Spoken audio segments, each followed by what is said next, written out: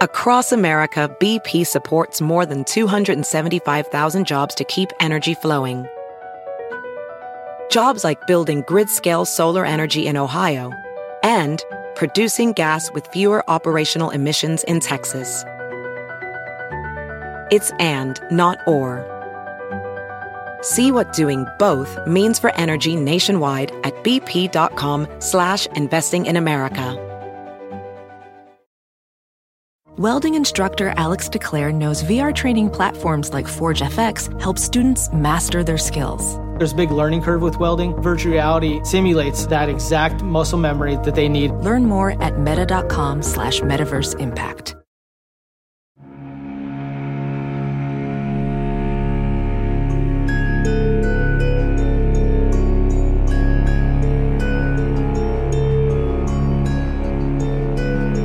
LPN Deep Dives presents A Court of Thorns and Roses.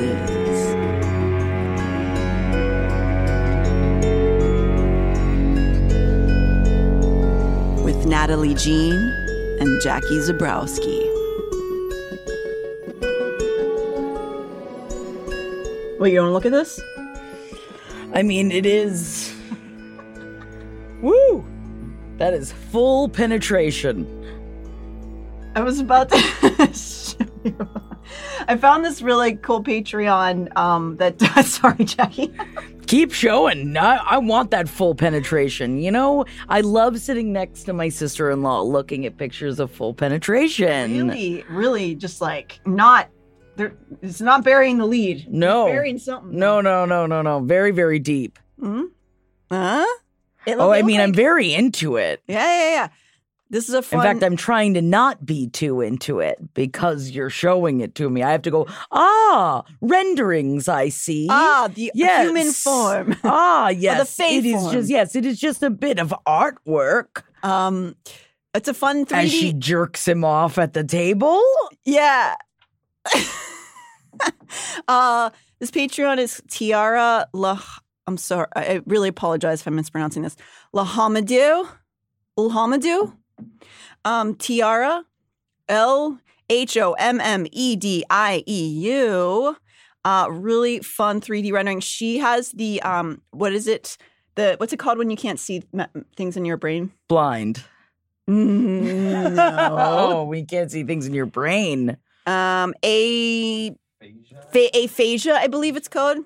So she does these renderings because she can't see it in her head and she wants to know what they look like. It's cool, right? That's awesome. So if you want to see some pretty realistic penetrations. Wow, it is. Yeah, it's fun. I thought that you just accidentally had your porn pulled up on your computer, which I've done that on my phone countless times. Whoopsie. I mean, technically this could be porn for the right consumer. For the right people. As much as I don't think I can. I think we talk about these characters too much for me to actually jerk off to a picture of them actually having sex. I feel like I'd feel uncomfortable. Really interesting. Yes. I think that we discuss them too much and now it's kind of they're our friends. Is this a sad thing to admit? Should I not be admitting this? I think that's very sweet. Even in my brain, because I don't have aphasia. I can see it up there, and then it's fine. What about Nesta Cassian? Woo! Would you be able to watch pairings that were not really together in the series? Yes, Amryn just slamming on anybody, I will watch it. Okay. Especially after all the Ultimatum Queer Love I've been watching. I could definitely sprinkle some more Amryn in there. Okay. Open it up, Amryn. Well, I know that she does for the right person. Whatever happens in there, we don't really know if she's got human-like genitals in any way or fae-like genitals. We have no idea. Sometimes a rub's a rub, though. Rub's a rub and a tug's a tug. And a tug is a tug. It really just depends on where you're rubbing and where you're tugging. Mm. And that's advice from Jackie Zabrowski. Yep. You know what? Give it a rub. Maybe it'll feel good. Consensually. Yes, I was thinking of on your own person. No, if it's on someone else, you should probably ask before the rub-ins start. Always ask before the rub-ins. Excuse me while I put on lip gloss. Oh, she needs shinier lips. I'm dressed for the Hewn City today. Yeah, and I'm dressed as the sweetest bitch you'll ever meet. Yes, I am Sammy's sweetheart Faye version. Oh, you're Sammy. Well, I'm a mixture of a Sammy and a Snooki because I want to be full meatball here. You're crushing it. I love the bump, the head bump. Thank you. I've got a bump today, and I didn't even use a bump it. Remember the bumpets? Oh, yeah. No, this is only bobby pin here, and I got it to stay. I love this concept of you cosplaying different people as Faye. Yeah, I mean, all you have to do is put the Faye ears on. But then you put and on now I'm the some sweetest bitch you'll ever jewelry. meet. Look at you. Yes, beautiful. I've got all this jewelry on because, if we're going Faye down at the shore, is it gym tan laundry? Like, it really depends. Yes, you got to be sparkly. You got to be sparkly. But I don't think that they're spending a lot. Like, they're not doing a lot of laundry in these books, I feel like that's what the shadow women are for. Unfortunately, yeah. Oh, God, how great it would be to have shadow women that just do it all for you. Yeah, I know. That's the biggest criticism amongst the leftists is that it is romanticizing a monarchy. Oh, yes, certainly or is. patriarchy. But listen, in fantasy, everybody's happy. Yeah. With their lot. Yeah, Sarah Dwin smiles she loves when that. she has to pick up all the bloody clothes off the floor or has to hear Rizand eat out Feyre again, I mean, I do think that would be a perk. Of the hearing job. it, I don't know if I want to hear my boss slinging, slapping it. Rizan? I mean, yeah. I don't think I could work for Rizan, though, because I think it would just be like, you're too hot. I need to work for ugly people or my brother. All right. Well, also, quick at the top here, we got to get into this. We got a thick episode, but there was, I'm sure a lot of you noticed, I got messages. I accidentally had the incorrect chapter reading last episode. It was too far, and I am very sorry. We were on a little spring break at LPN, and it was set, and it was my fault. And then we were all on break when it happened, and then we couldn't change it. So, but that's okay. You read a little bit more. Now you read a little bit more. Now you ready for this one? Now you ready for this one? Isn't that fun? So, where we last left off, Feyre and Rhys have had their first public arguments. Oh my God. Yeah. They're officially married. That's marriage joke. It's not consummating the marriage. It's just your first public fight. Yeah. Okay. All right. Jeff and I will work on it. It's fine. It's normal to bicker. And Feyre insists it's on, for whatever reason, she insists on defending her sister, even though she's a bit of a witch with a bee. Yeah, but you still gotta defend. Yeah. I'll defend you to death, Natalie. Thank you. I'll defend you to death. I'm gonna act like a bitch all the time, Yeah, and then Jackie has to step in. You don't understand her. Okay. Oh, also, I finally read the bonus chapter for Cassie and Anesta, which I had not. Oh, yeah. And it actually takes place during Akamath, so we're already past the time frame it's from. And he calls her a bitch in his head. And I was like, finally someone says it, because she's such a jerk. And he does call her a bitch. And I do think that she deserves it. I don't think we should be calling each other bitches for little things as women, but sometimes a bitch is a bitch. Nesta's a bitch. Yeah. And I understand it's because she's gone through a lot, but also that doesn't give you free reign to be blanche. A horrific bitch to everybody. No. She's so mean. The only kind of mean you can get away with if you're insanely hot. And she's just so hot. So she can just do whatever she wants. And after Silver Flame, I love Nesta. Yes. But before we get a glimpse of her head, I'm just like, Jesus, relax. Mm-hmm. Why are you so mean? So anyway, yes, Feyre snaps at Rhys. And then following that, the whole crew is getting prepared to have dinner with everyone at the House of Wind. Feyre sees Sarah Dwin and Nuala for the first time. Yeah, since the being returned back. And it's a little happy reunion. And it's the first idea we get that they have any sort of affection towards Feyre. And I do hope we get to learn a bit more about them in Elaine's book. Shadow people have feelings too. I'm sure they do. And they seem to be, we'll learn more about it, but it seems like they form a connection with Elaine, which is all I'll say about it. But I mean, somebody's got to. She's living in Lele land. She's just so sad thinking about Grayson. Ugh. Oh, get over it. You really think he plows as well as Lucian does? No. No. God, I the things I do. He's just catching fish for me. Just fucking take care of me. Biting its head off, pulling the spine out. Oh my God, that would be awesome. Cassian flies Feyre up to the House of Wind later, and she says it's just for Cassian's strength building now that he's healed, but it may be a little bit because it's awkward about their little temper flare. As they fly, she gently broaches the subject of Nesta because whether or not he's trying to hide it, it's clear that Cassian feels some kind of way about Nesta. But as I mentioned, he's not taking her abuse. Like I mentioned this before, he's pushing back.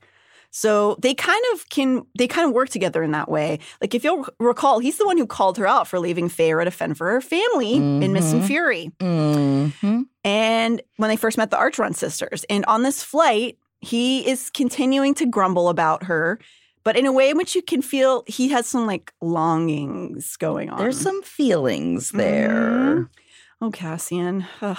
Feyre lightly questions if he's seen any weird behavior from her. And basically concerned about like the strangeness she saw come out of Nesta when she was jumped out of the cauldron. There's something about Nesta. Yeah, man. She needs to get her groove back, though. She does, but they're a little concerned that some weird spell happened to her in the cauldron, and she's not talking about it. Oh, she's not like the other Fae. She's not. Her eyeballs are changing colors, which is sick, but also on Nesta, that's a little scary. I think you need to go to a med witch. Yeah, probably. So anyway, Feyre's nervous about it, but Cassian says he hasn't noticed anything. He's sort of more going, ugh. I don't know. She's just being difficult. I keep trying. He was like, I keep trying to get her to train, but she won't. Perhaps only a few wing beats separated us from the broad landing veranda, but I asked, "Why do you bother, Cassian?" His hazel eyes shuddered as we smoothly landed, and I thought he wouldn't answer, especially not as we heard the others already in the dining room beyond the veranda. Especially not when Rhys gracefully landed beside us and strode in ahead with a wink. But Cassian said quietly as we headed for the dining room, "Because I can't stay away." Oh my God. My loins her. ache for Cassian. Because he can't stay away. It just makes me like, I feel like I know that we've discussed this before. I used to definitely do the like, be a bitch trying to catch the flies, but there's no honey in your bitch. Your bitch is just like straight dry bitch. So you're not catching any flies. Right. You need the honey to catch the flies. Yeah. But if it means I can get Cassian, maybe I need to be bitchier. He seems to really like it. Yeah. All right. Maybe. All right. Well, the Zabrowski sisters are going to start being bitches. Yeah. All right. I'm the sweetest bitch you'll ever meet. All right. I'm Sammy Sweetheart. You are Everybody watch out. All right. I'm Sammy Faye, and you should be scared because Ron, I'm coming for you. Oh, is he also a Fae? Ron could never be Fae. Ugh, gotta get rid of him. Get out of here with him. Oh, no. I'm going to try to not talk about Jersey Shore in the Fae world too much. I mean, I'm here for it. But I'm just saying that if the Jersey Shore lives somewhere in the world of the Fae, it is in the Court of Nightmares. And we haven't gotten there yet, but we are going there today. And there's no shore. Yeah, but I mean, I think that they could see it in their nightmares. Like it's there, but it's all like because they're actually getting like, you know, I don't know, waterboarded or something, whatever happens in the Court of Nightmares. I know there's rivers in there. Yeah, see? So it's not that kind of shore. And in their head, they don't know the difference. You don't want to toss them off at Adriata? You're not going to do that to the Summer Court people? No, I can't do that to the Summer Court. I can't. But at least Court of Nightmares, like, Kier can handle them. Oh, sure. Kier can let Ronnie dance, all right? All he wants to do is dance. They just want a fist bump. Okay. All right. Well, we got a Hewn City Jersey Shore mashup. The They gather all for the meal in House of Wind except Elaine. It's not surprising to anyone since, as you'll recall, she's basically a shell in her room. You can do better than Grayson, girl. Yes. He's not worth it. No. Even the name SJM gave him, like, tells you he's dull. Grayson? Grayson? Yes, son of Gray. Blech. I wish he was like Orange Sun. You know, that would be so much more fun. Teal Swan. Teal Swan? Like Bella Swan? No, Teal Swan is a cult leader that we Oh, covered. gotcha. Tealson. Yeah, no, blah, boo. No one's even done a fan art of him because who cares? Mm-hmm. In this scene at the House of Wind, we get lots of fashion tidbits. Lucian is in tight cream pants that show off his muscle thighs. He'd always had a casual grace about him. But here, tonight, with his hair tied back and jacket buttoned to his neck, he truly looked the part of a High Lord's son. Handsome, powerful, a bit rakish, but well-mannered and elegant. In cream pants. I know. Whoa. That leaves nothing to the imagination. Really doesn't. I guess he's not worried about leaving anything. To the No, he imagination. certainly is not. Just like, yeah, there's a lot more cream coming on. I'm way more invested in Lucian's appearance this read around for research purposes. Research purposes. It's for the job, guys, all right? He is rakish. That's a cute way to put it. Yes. I know that's what they always say about, Bridgerton. yeah, and like Pride and Prejudice and all that Yes, stuff. what a rake. What a rake! We don't say people are rakish enough. I love the phrase rakish. I know. I think that it's such a like, you're so charming, but you kind of get that bad Got a boy. little in you. edge to you. A little bit of edge, and he catches the fish with his hands. Lucian's also noting the fashions because everyone's wearing wildly different dress codes. Feyre's in her fighting leathers and a flowy white shirt. Moore's in a sexy full-length cocktail gown. Yes. Feyre tells him they wear whatever they want, and it makes him sort of wary and confused. But the rage isn't in him. He's almost just kind of sad and lost. Of course, his mate is just like straight. Like, can you imagine taking that rejection every single day? And you're also trapped there with thine enemy? And you lost your whole home. Like, you can't even go Yes. back to where you lived. No, you have nothing. Poor Lucian. Like, I really feel so much more for him in this read through. I do, but not that bad because he gets to live in the House of Wind. So. Oh, yeah. But we get a bit of surprise from the circle that Nesta has deigned to join them for this dinner, even though Elaine doesn't. Everyone sort of braces themselves as she walks into the room. Yes, devastating was a good word for how lovely she'd become as a high fae. And in a long-sleeved, dark blue gown that clung to her curves before falling gracefully to the floor in a spill of fabric. Cassian looked like someone had punched him in the gut. Oh, Cassie. Jackie, did you just have a moment? I just want him to look at me like that. In my head, he was looking at me like that. Yeah. And I think I was like taken aback, like of him just like thinking I'm devastatingly beautiful. But I know. I have a partner that tells me I'm beautiful all the time. It's not like I don't get Well, that. tell him to look at you when you walk into the room like that. Yes, I say, I want you to look at me like I'm devastating. Like I just punched you in the gut. But I wouldn't actually punch him in the gut. But I would go punch in the gut. And I would say that. Yeah, and imagine it. Yes. Nesta can't act like she cares, but she definitely cares. But she just shows up like, whatever, I'm here. Moore goes up to her and starts feeling the dress that she's wearing, saying she wants one.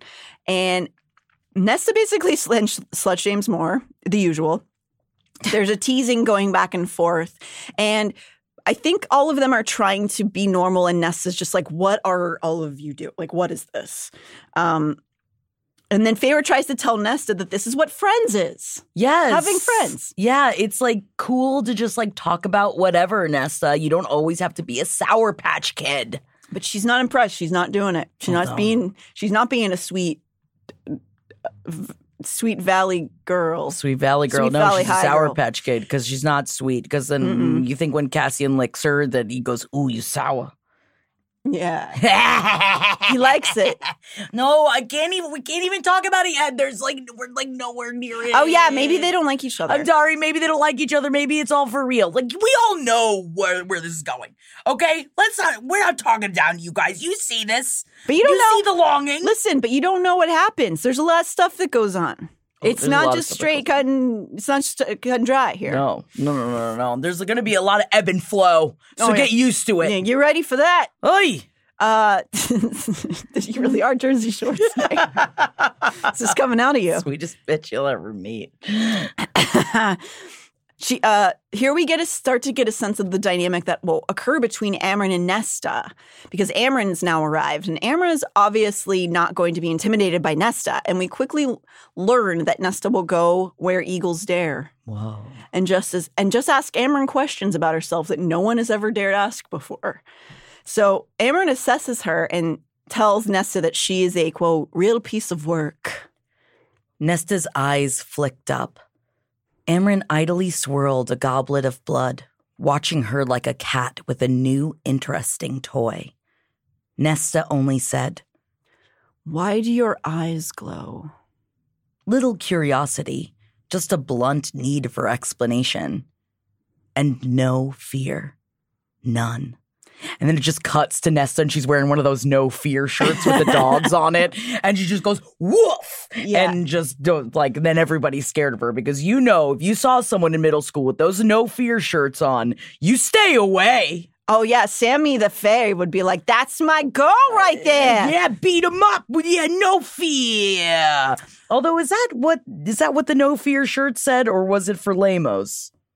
Well, it was cool when I was in 5th grade. Yeah, it was genuinely cool. But then this became a thing that maybe I think sort of bro-y guys started wearing. Yeah. I don't know. And do you think that they slowly did then they start wearing Ed Hardy? Did it go from no fear to Ed Hardy? I think no fear is directly connected to the pissing Calvin. Oh, is it? Oh, I remember pissing Calvin. And remember Big Johnson shirts? Oh, I remember Big Johnson shirts. Those are all connected to each other. For cool guys. Yeah, for cool guys. So Amren says that when she says this all to Amren, she just says, no one's ever asked me that before. It's like watching two aliens converse, or two cats just eyeing each other up. Yeah. After watching her, Amren kind of just tells Nesta that she and her are the same. She means that they're both made, but there's also a camaraderie between the two of them. Both have a way of distancing themselves from others, and sometimes that makes for good friendships between them. So we'll see how this unfolds, but Amren seems more content to accept that they might be friends, but Nesta's still just ugh, I don't have friends. Ugh. Amren's red lips parted in a wide serpentine smile. When you erupt, girl, make sure it is felt across worlds.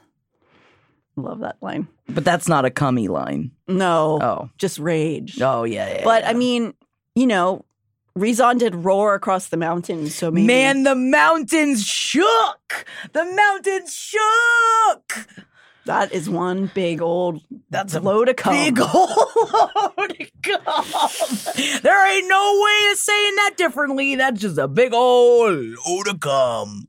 I would feel like such a badass if someone said that to me. Make sure it's felt across worlds. Oh, yeah, man. Over the next scene, we get almost a POV of Lucien and Nesta experiencing the inner circle dynamic. So it is a scene that feels very cinematic, where it's like a play out of their casual kinship, their love of one another. And Lucien and Nesta are both sort of just being like, okay, what is this? What is love? What is friendship? Yeah, they don't understand. So they get to we can, as the reader, kind of get to watch them watch a group that we've grown to know and love, and they don't really know what to make of it. Lucian is confounded, but you get the sense that it makes only Nesta feel more isolated and alone, that they're all laughing together. And that's on her because they are desperately trying to include her. It really does get to a point sometimes when you're in your unhappiness. I'm not saying all unhappiness is chosen, but it does get to a point when everyone around you is trying to be like, no, we're including you. No, we really like you. We would like to have you as a part of our family, when you're still just like, no, I won't. I think this is when I started getting really frustrated with Nesta. And I stayed frustrated with Nesta until I got to know her more. Yeah. But at this point in my first read through, I was just like, then what the fuck do you want, dude? Like, I'm sorry you've been through shit, and yes, you were made without your consent, but these people didn't do it to you. Feyre was locked in a cage for like 3 months. Dude, you like open up a little bit. Let the sun in. Let the sunshine. Oh my God. She is just like the age of Aquarius. She is. Although do we know her astrological sign? I don't believe we know Nesta's birthday. But also, their zodiacs are probably different because they're on a different planet. Oh my God, yes. What are their... I want to know the Fae astrological signs now. Write a letter to Sarah J. Maas. Sarah, will you just come on and like let us know what you think about their astrological signs? What constellations are over Prithian? Please. During their banter, they discuss how they should operate as a unit when they are to meet with the other High Lords in this coming congregation, because they're all gathering the Lords of Prithian together to discuss this Hybern War that's about to happen. And this talk, Lucian offers his thoughts, and it becomes more clear that he is not here to be hostile. He genuinely wants what's best for Prithian, and he and Rhys begin a sort of tepid attempt at a relationship. He considers Lucian's advice about dealing with his father. But then then Rhys shifts topics. There is another meeting that needs to be had, and soon. He has some sort of bad news for everyone. Oh, God. He has to go. He's going to be asking Keir, Mor's bastard father, to bring his army and fight against Hybern with them. It's a big ask. Yeah, and it's not a happy thought for any of them. Here they briefly explain to Lucian and Nesta what the Court of Nightmares is. Lucian, of course, always thought that the Court of Nightmares was the entire Night Court because that's what the outer world thinks. And he's not so shocked to hear that this dark part actually exists. Mor pushes Rhys about why he's deciding to do this. She says, my dad's going to say no and you're wasting your time. Rhys only says that he'll have to find a way to convince him. Keir's army, which is called the Darkbringer Legion, which is not gonna lie, it's a really badass cool name. It's just a really cool name. Do you think the Jersey Shore would be in the army? No. Oh, of course not. No, wait. Unless there's like Bruise, unless they're the cabs here in the Darkbringer Legion, unless the cabs have taken them from the Court of Nightmares to the battle, I think that they're going to stay out. But I can imagine them off to the side, freshly laundered, fist pumping into the air, though. Like cheering them on? Cheering them on, yeah. Okay. Cheerleaders. Yeah, and as long as they're taking Jell-O shots, they're good. Okay. I'm sure that's really helpful to the army. Their support is their little cheerleaders. That's nice. The Cheerbringer Legion. Yeah. Aw, cute. You think that's in the Court of Nightmares? Yeah, I think so. May prove to so the army, Keir's army, may prove to be vital to the due to the sheer volume of Hybern's ranks, thanks to Feyre's intel retrieval. It's clear that this upsets Mor, but after trying to get Az and Cassian to side with her and failing, she admits defeat and agrees to go with Rhys to the stupid hewn city. Ugh. He offers her to stay back, but she's not going to be a coward. No, she needs to go. It's apparent that Rhys feels guilt over this choice, but he has to think of the safety of his people. Feyre wants to change the subject and brings up the idea of training with Cassian. She has to plan to learn how to fight, and Cassian is more than happy to teach her. Throughout most of this scene, Nesta is silent, but Feyre tries gently to invite her to train with them the next morning. No. The beat of silence was too pointed to be dismissed, but I gave my sister a casual shrug, reaching for the wine jug. Then I said to none of them in particular, I want to learn how to fly. Then Mor does a good old-fashioned spit take of wine. Tui! When Feyre says that. Because I don't think all of them knew that she could produce wings. But I mean, it makes sense. She's got the drips from all the drops. She's got the drips and the drops. Yeah. And that's a Tamlin drop. Mm-hmm. It's Tamlin drips. Although it would be sick that every time you got pissed off, if claws kind of showed between your knuckles, that would be pretty awesome. Which knuckle did we talk about this? Which knuckle do you think the claws are? Because there's a big debate. Here, like Wolverine, here, the middle knuckle, or from the fingernails?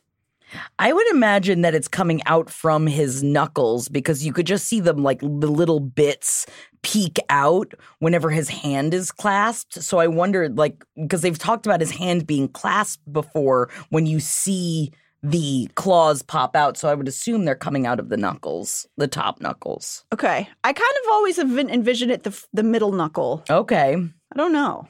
That probably is a stupid place for them. I don't know why I think that. I mean, better for the digging. A dig? If you're getting into big, if they're making like sand castles or something like that, that would be really, really helpful. Or gardening. Yeah. Oh my God. Rather than having to put on those gloves, those little bear claw gloves. I miss gardening. Oh God. I'm the sweetest bitch you'll ever meet. All right. Okay. I'll just keep saying it. All right. Because I just want to be a meatball. I just want to be a meatball and I want to have baby meatballs. Whoa, really? Actual meatballs, not children. Oh, you just want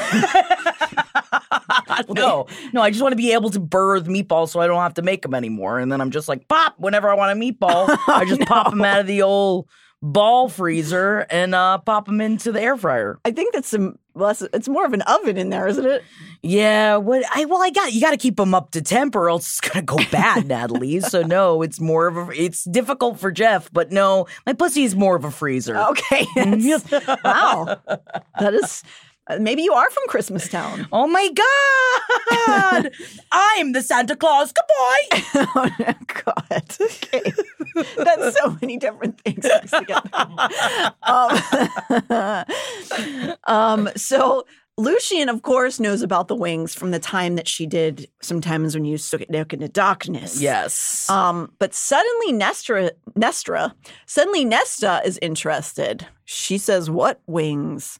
Then Faber goes on to explain she can shapeshift for everyone who doesn't know. That she wants to be able to have any advantage she can in the coming war, and that if she can fly, it's just one more advantage she might have. Yeah, dude. I mean, if you've got the option for wings, learn how to use the wings. Right. And all of the Bat Boys are like, they're encouraging, but they're kind of saying, well, we're not sure if you can learn before the war, but Reese steps in and says it won't hurt her to learn as much as possible. So they all kind of look at each other again like, who's going to do this? Azrael tucked in his wings, his beautiful features uncharacteristically soft, contemplative. I'll teach you. Oh, Azrael. Oh, that shadow singer. Oh, there is, especially because we, don't know that much about him yet. Mysterious. So mysterious. But he's got to be just as amazing as all that. That's why I can't wait to get to know him. We have one POV of his from the bonus chapter, and that's all we got. We know he likes to masturbate. Yeah, and I will think about it. I will think about it. Do you think he comes, Shadows? Oh. I don't know. That would be badass. Can you imagine know. Shadows going like, whoa, and just like these and that's it's like Casper the Ghost, but like an adult Casper the Ghost that comes out. I don't want that on me though. Like, do you want that being covered in shadows? I don't really want a mysterious liquid to come out of it. I want to know what it is. I guess you're right. I say this would be great, but if I didn't know he came shadows and then he came shadows all over me, that would be very scary. But what if the shadows are sentient and their main task is to get inside of you? So then they come out. But then I have shadows in me, and that's awesome. What if it's filled with babies? What if it's meatballs instead? Yeah, what if it's meatballs? If I could choose meatballs or babies, I choose meatballs. Okay. Just want everyone to know this. So maybe his shadow come with meatball sperm. Yes, yeah. Okay. Got it. It's just like ground beef pustules. Yeah. All right. Now we're cooking the fire. We're cooking. It's here that Az gently reminds Feyre that he learned to fly much later than the Illyrian children due to his captivity by his mean father. Ugh. Most Illyrians learn as toddlers, but he had to teach himself later on when he was finally released. I will say all this talk about rather meatballs and babies, but how cute would it be for an Illyrian toddler to learn how to fly? I mean, that adorable. would be really, really cute. But meatballs. Meatball with wings, bat wings would be cute. Yeah, and they can fly into my mouth. Yeah. I'm eating my babies. Very nature of you. Yeah. Very nature. Yeah, I've watched a couple of them documentaries before. Yeah. So he might be better at teaching someone who didn't have it ingrained in them as a child. Rhys and Feyre both feel sorrow and rage at this admission from Az because it's him referencing the torture he endured through his brothers as well. That's why he's a moody boy. He is moody. So they agree upon it. Feyre trains with Cassian in the morning and then takes flying lessons in the afternoon. And this is my dream life. Ugh. My only job is to learn skills. I am the Napoleon Dynamite of women, in case you didn't know that. Whoa. I love learning skills. I wish this was my whole job. What's your favorite skill that you've learned? Oh, I mean, I'm going to have to say aerial because I love my aerial arts. But also, I love sword fighting. I love bow staff. I love manipulating fire. I love... Whoa, does that mean you could do it with your mind? Not yet. I'm trying. Dude, please teach me if you know how to manipulate it with your mind. I will. I'll work on it and I'll let you know. Okay, thank you. Yeah. Thank you. But yes, so Feyre uses this moment of bravery that she's like made these deals with the boys and she said, I want to learn how to fly and like really asserted herself. And then she turns to Nesta and gives it to her straight. Listen, Hybern is using the cauldron to gain power over the human land and by shattering the wall with it. And they have no reunification plan in place. It will be a massacre of the humans. She may be able to help assist them in patching up the wall, strengthening it, because she went into the cauldron. And perhaps it helped create and because the cauldron helped create the wall, she got a mouthful of it. And maybe she has some of the magics. Yes. Amren steps in and says that she has the ability to train Nesta and that they will both join the group when they go to the Hewn City to ask Keir about his army, which isn't a big old thing because Amren doesn't usually go to the Hewn City. No. And everyone's like, whoa. I don't know if we should be bringing Nesta and Amren to the Hewn City. But Amren says they have a giant collection of cauldron-made objects and that she can begin to teach Nesta there. So Nesta doesn't like immediately shut it down, which is good. Surprise. Yeah. But she's silent for a while. Then she asks, after she, I guess maybe thought about it, she asks what happened to the mortal queens. And everyone's like, what? And then she goes, she wants to know if they've been made immortal. And the truth of it is that all of them don't actually know at this point. They're not sure what happened to the queens after that day in Hybern. So then Cassian sort of like hesitantly goes like, why are you asking? Nesta's eyes shot right to his face. She spoke quietly to me, to all of us, even as she held Cassian's gaze as if he were the only one in the room. By the end of this war, I want them dead. The kings, the queens, all of them. Promise me you'll kill them all, and I'll help you patch up the wall. I'll train with her. A jerk of her chin to Amren. I'll go to the Hewn City or whatever it is. I'll do it, but only if you promise me that. Fair's like, okay. Sure, yeah, we'll kill whoever you want. Sure. She then tells Nesta that she will also need to give her to give her testimony to the other lords so that they understand the gravity of the situation.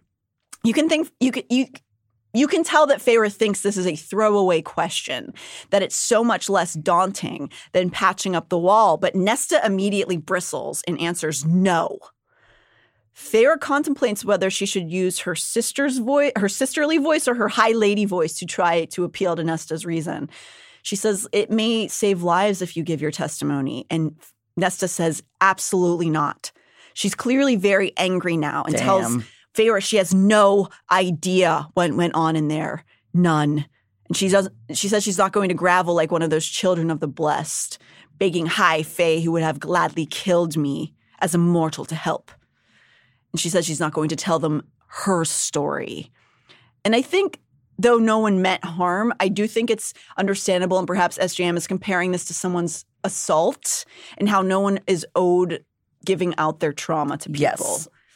So that people sometimes feel entitled, because it's difficult. Everybody should have the right to their own story or not, even though sometimes like your story may or may not help criminal things.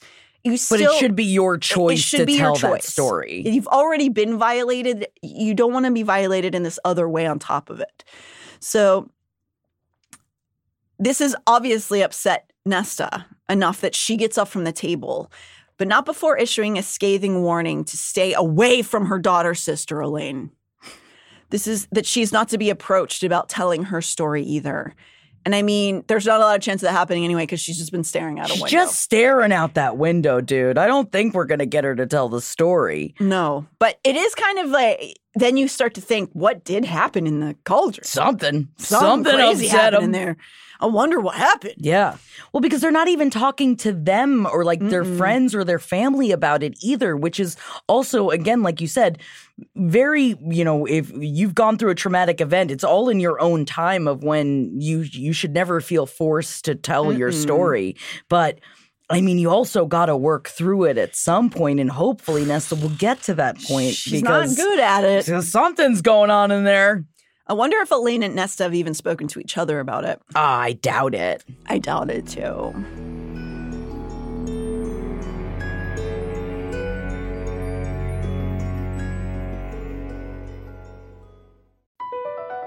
Across America, BP supports more than 275,000 jobs to keep energy flowing. Jobs like updating turbines at one of our Indiana wind farms and producing more oil and gas with fewer operational emissions in the Gulf of Mexico. It's and, not or. See what doing both means for energy nationwide at bp.com/investing in America. Ophthalmologist Dr. Strauss has seen firsthand how the metaverse is helping surgeons practice the procedures to treat cataracts. Cataracts are the primary cause of avoidable blindness. He works with a virtual reality training platform developed by Fundamental VR and Orbis International to help surgeons develop the muscle memory they need. The result? More confident, capable surgeons. And even more importantly, patients who can see. Explore more stories like Dr. Strauss's at meta.com/metaverseimpact. Just and so good. Thousands of spring deals at your Nordstrom Rack store. Save big today on new arrivals from Kate Spade New York, Nike, Sam Edelman, Free People, and Madewell, starting at only $30. Great brands and great prices on dresses, denim, sandals, designer bags, and more. So rack your look and get first dibs on spring styles you want now from just $30 at your Nordstrom Rack store. What will you find? Everybody in your crew identifies as either Big Mac Burger, McNuggets, or McCrispy Sandwich. But you're the Filet-O-Fish Sandwich all day. That crispy fish, that savory tartar sauce, that melty cheese, that pillowy bun. Yeah, you get it. Every time. And if you love the Filet-O-Fish, right now you can catch two of the classics you love for just $6. Limited time only. Price and participation may vary. Cannot be combined with any other offer. Single item at regular price. Ba-da-ba-ba-ba.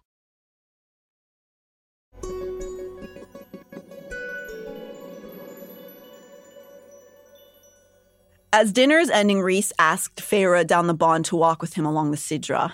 This will be the first time they've really had alone time since she snapped at him. She's always pushed back against him, but Feyre reflects on how this is the first time that it's been witnessed by so many people as his wife and High Lady. Because also, like, he's been a High Lord for a lot longer than you've been a High Lady. I feel like that was, like, I understand she was upset, but, like, I know that we talked about this last time, but fighting with your partner in front of other people and also pulling the High Lady card is, like, It is a bit of a slap in the face, but I understand where she's coming from. Well, and they decide to discuss this here because Feyre's feeling very guilty about it. But she has no idea what Rhys is thinking. He could be mad. He could be, apologetic. So as they walk, Feyre notices that there are still the scars of the attack left on the buildings, the streets, the people from when Hybern infiltrated. But there is still light and joy there. They walk in silence for a long time just through their city, watching everybody go about their night and as they mull over all of the decisions that they will have to make in the coming weeks. As they come across the restaurant where they had dined that first night, Feyre went out into the town with them all. They smile at its relative unharmed, that there are still people inside enjoying their evening. They lean against a railing across the way and watch it. Rhys makes a tentative joke about Nesta, the whole reason Feyre snapped at him earlier, and this time she sort of concedes that yes, Nesta can be a bit bloodthirsty, and perhaps she and Amren will be blood brothers because of it. Yeah, so blood brothers, blood sisters, lovers, we don't know. What's going to happen? Don't even bring up Nesta and Amren as lovers, please. You'll delight me until I die. I think it would sound like when cats are in heat in the night in the summers, and you're just here like. If someone's come in shadows, it's Amren. You think she's come in shadows? Oh yeah. Okay. We'll ask Sarah. So, when she comes over and we have our sleepover. She's like, what's everybody's come? And then we talk about the astrological signs. I think Amren's a Cancer. But I don't think they have the same. I know. They have a full zodiac. It's different. We have to compare them to the human ones. Okay. Rhys then begins to address the awkwardness between him and Feyre. Because while Feyre had every right to defend her sister, she is exceptionally rude to everyone, including her mate. And I do think that he has a right to make note of that. Yes. Feyre seems to understand that more now. She asks him how he balances being a friend to his circle while also being a leader. And he says it's never easy. And he lets her know that even after centuries, he still makes bad calls sometimes. Feyre laments over the flippant way she asked Nesta to share her privacy with strangers. That Nesta is a private person in the best of circumstances. Especially like thine enemy. And yes, I'm saying thine enemy again, because you don't want to give that to Keir. Oh, yeah, totally. No. Yuck. And Feyre should realize that Keir is already such a monster. Yeah. So finally they reached the sticking point. The fight. Rhys says he didn't mean to insult Nesta.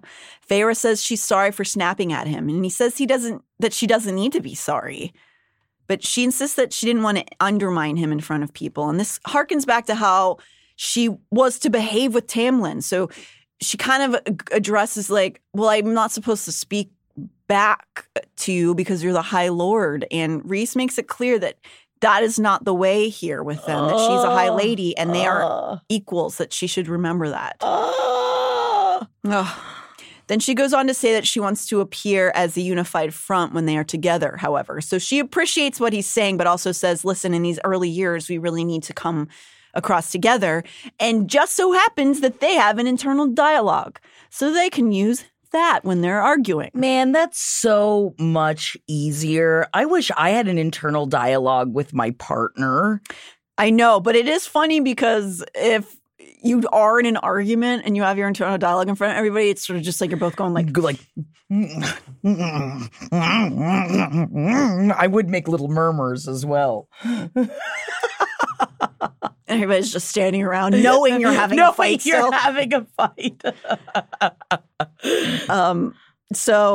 But she, they agree that they will have disagreements. And he says you should push back against me. Sometimes I make bad choices. And that's okay to push back, but she says, well, let's do it internally for at least the time being so that they see us as one. So they all made up through the scene as it continues. Their love is shining through. The awkwardness is gone. And Feyre offers a piece of advice to him to be careful working with Keir. Rhys knows this, obviously, but he's so torn because he also feels as though he doesn't really have a choice. But he will always keep his guard up when working with him.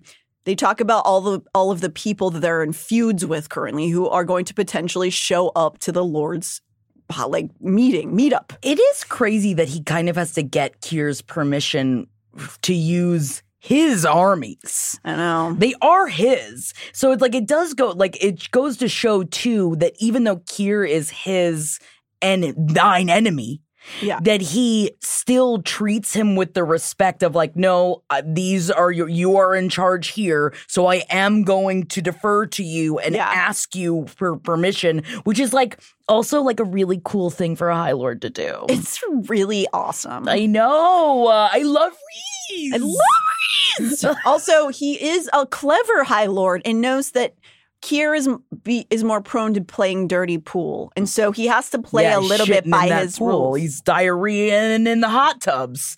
This is the problem. It's Kyr's fault that we have to always hear about the diarrhea in the hot tubs. Oh, on the hot tub signs when it's and if you've had diarrhea for up to 4 days before this, don't come in the hot tub. Yeah, that's Kyr's fault.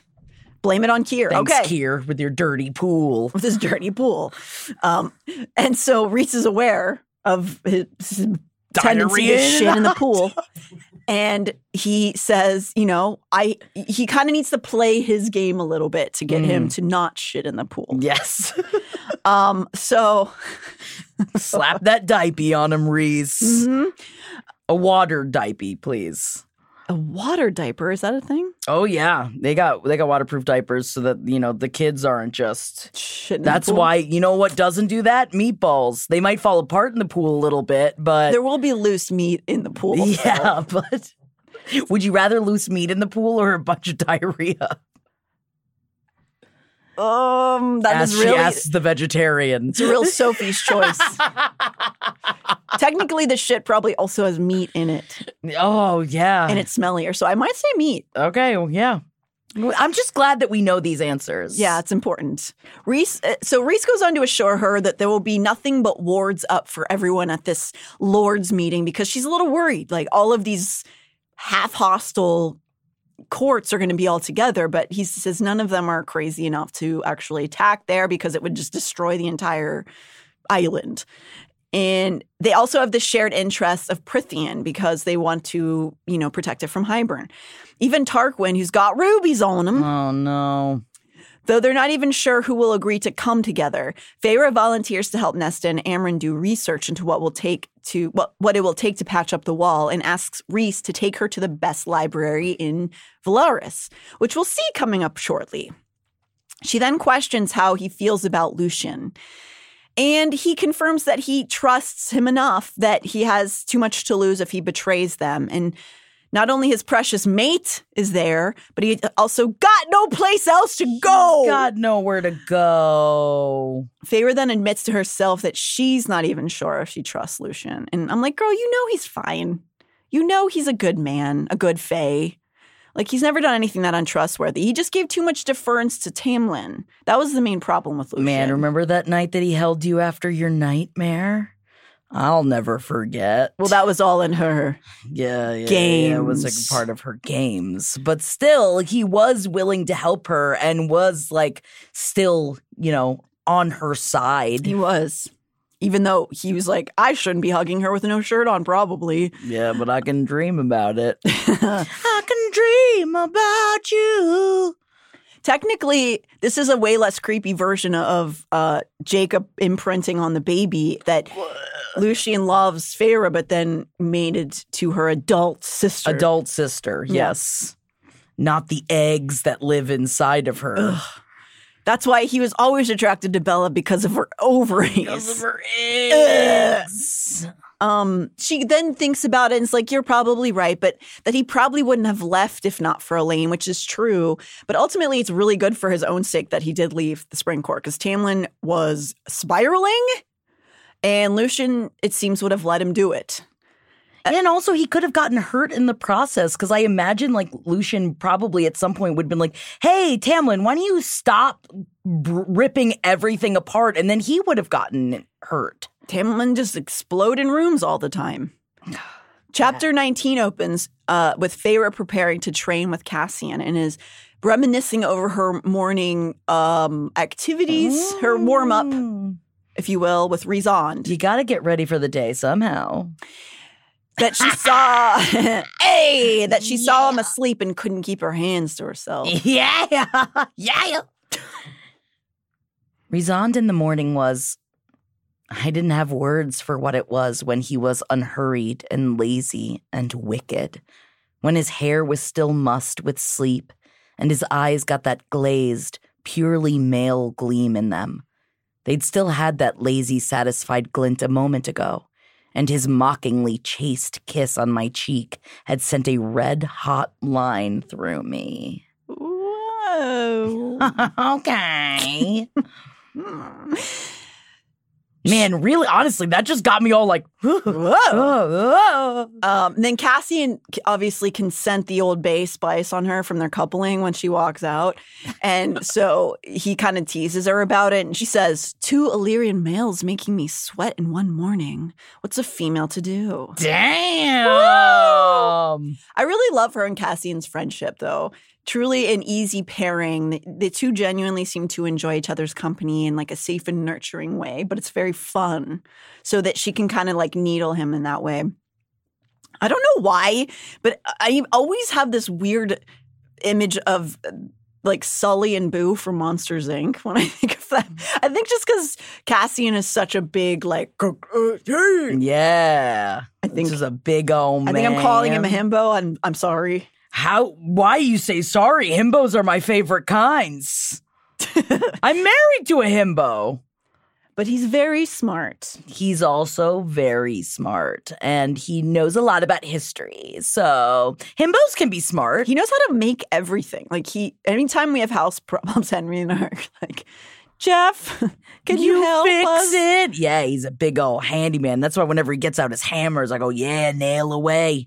Nail away. You be panded something later on. And I just... Sammy. Sweetest bitch you'll ever meet.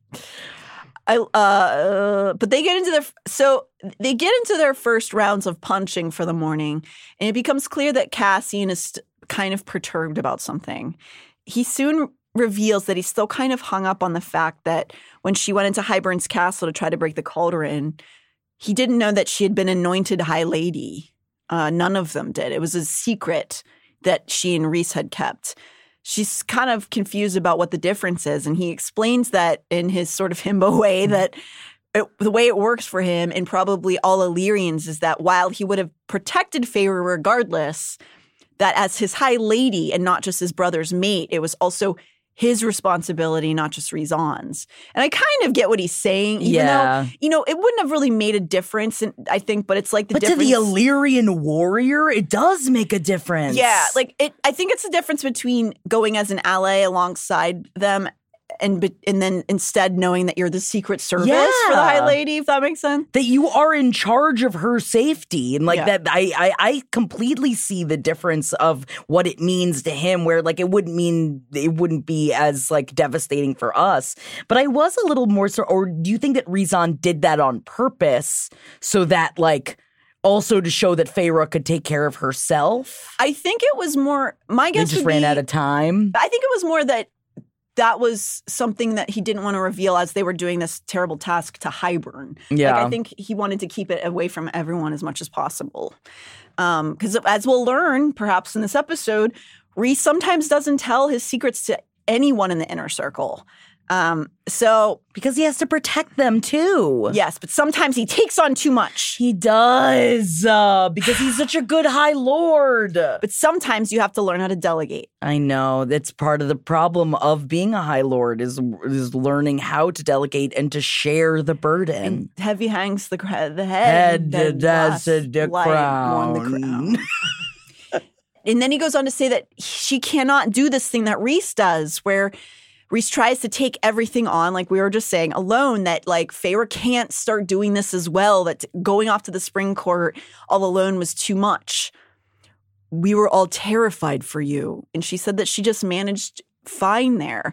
And Cassian says that he knew that she would, but that he goes on kind of to reveal that it is more because Rhys pulled that shit 50 years ago when he went off to, do the he was going to take out Amarantha, and that on his own. And he didn't tell any of them what he was doing. And that was the party where he got trapped for 50 years. And then she suddenly realizes, that this was scary for him. Yeah. He was scaled. But also good for Cassian for bringing up. It's got to be really difficult to bring up when you're scared about something, especially as a big, hot Illyrian warrior. It's so brave. It makes us fall in love with Cassian even more. He's got feelings and emotions. Oh my God. He's not just a brute. Oh, he's so big. Then Cassian goes on to recount to her that moment when he got the message mind to mind that Rhys was trapped, that they were all to hide and protect the land and tied their hands so they couldn't go get him. That's an Illyrian's favorite thing to do is go get people, and he couldn't do it. He couldn't really save him. Feyre is touched and reminds him that he found her when he needed her most in the Winter Court in that ice field, pond, the ice? Yes. On the ice. On the lake, a frozen lake. I need more coffee. On the ice pond. The ice pond. Floor. As they're having this moment, she sees I almost said Asians. As they're having this moment, she sees Cassian's eyes flick upward towards something behind her and gain a, quote, predatory gleam. Sploosh! And they have a little mouse joining them now. My sister was in a dress of pale blue that turned her skin golden, her hair swept up, her back a stiff column. I find this scene interesting because we never fully learn why Nesta came up here. And though she's never given that information up, one could surmise that it's because she's quite curious about the fight training, which may or may not come back around. Nesta and Cassian begin their repartee, which is pretty much the only way they communicate. Barb for barb, they just snipe at each other. Feyre panics and starts to reach down the bond to Rhys, who is away for the morning. The reason that she wants to leave is fair, because their fighting usually just dances on the edge of sexual tension, and I can imagine wanting to get the fuck away from that. Yeah, especially from your sister and this big hot dude. I'd be like, what did you guys have in the afternoon? I'm good. Yeah. Rhys is rather amused at Feyre's pleading to be released from this. They flirt mind to mind, and then Rhys lets her know that he's in a meeting with all the folks who are in charge of Valaris, so he can't save her. But he tells her he sent the second prettiest face next to his own to take her away. Moments later, Azriel shows up and is like, we are now, I'm going to start early now. Very slick. Oh, yeah. Azriel's so, like, for a shadow singer, you'd think he'd be better at coming in and saving someone from a situation rather than like, start. I go now. Start. I guess, I say that I wish that I could do mind to mind with Jeff, but like if I were in a situation like that, I probably would start text flirting with him instead so that I could like have someone to take my mind off of things. Yeah. So I get that. I get that. Azriel swoops her up and takes her away to this nearby lake so that she can begin to practice flying with these flappy wings she's got, but somewhere where falling won't hurt as badly because she's going to not be able to fly very much for a while. This is not the first one-on-one Feyre's had with Az, but during these scenes of her training to fly with him, their friendship is really developed, and we get a little more of an idea of who Azriel is. He's so quiet and stoic most of the time it's hard to gauge whether he's happy or kind or fun or any of those things. But if Cassian and Rhys love him, you have to assume he's not a bad guy. That's the thing, and he's a part of the family, so he must like let loose every once in a while. I want to see it. That'll be cute. But still, what's it like behind blue eyes? Behind blue eyes. When they touch down, Feyre realizes with a bit of embarrassment that she has to now procure the wings, which she has not practiced. They came out when she was in fight mode that time with Lucien in the forest, but now it's going to be more of a challenge. I personally find this section really interesting as like kind of an anatomy kinesiology nerd. Like she's describing the wings manifesting, and all the weight of them pulling on the different muscle groups. I try to like feel it, imagine which part of the back and core would be controlling wings. Whoa. And how, because that'd be cool. What do you think you have to flex to make them go? I think under your scapula would be a lot of it. But Where's that? Is that my brain? Yeah, it's in your brain. Oh, shit. Right under here. So back there. And I think you'd have to kind of manipulate your scapula, but also like slightly hump. I think you would need some of your trapezius muscles. Whoa, God bless you. And you definitely need your core. Isn't this exciting, Tevrin? Yes. I can see in a not so distant future where this is a thing people will be able to modify, like on their bodies. I feel like that. But do you think that they'd be able to achieve flight? I don't know, but I think that I could see them being an aesthetic. Yes, I could see that. I mean, you can get your ears to actually look like this. It's true. Like, actually, our friend Sonia has elf ears. You know, so there's many things that you can do. So that'd be kind of fun. As she's growing them, Feyre is dripping with sweat at the exertion. It's a cool image of her making the wings and as like sort of observing and making notes about how to form parts of it better. After Az is satisfied with her wing growth, he compliments her, saying that it's her painting that has helped her form them. Whoa! Because of the attention to detail that she has. Yeah, that's what it is. I don't know if painting is going to lead you to be able to be good with moving the muscles in your back. I guess he means that she had to manifest them. Maybe you by use your visualizing memory. them. Yeah. She blushes and she's like, "Oh, me painting? Oh," and then asks what happens next. And I think she's assuming they just start flapping into the air, but Az is sort of going, "No, you got to do the bunny hill first. You got to learn how to make a pizza and French fries. Skiing." Wait, are there pizzas when it comes to skiing? Yeah, you have to learn how to. I'm actually a snowboarder, but I have seen the ski instructions.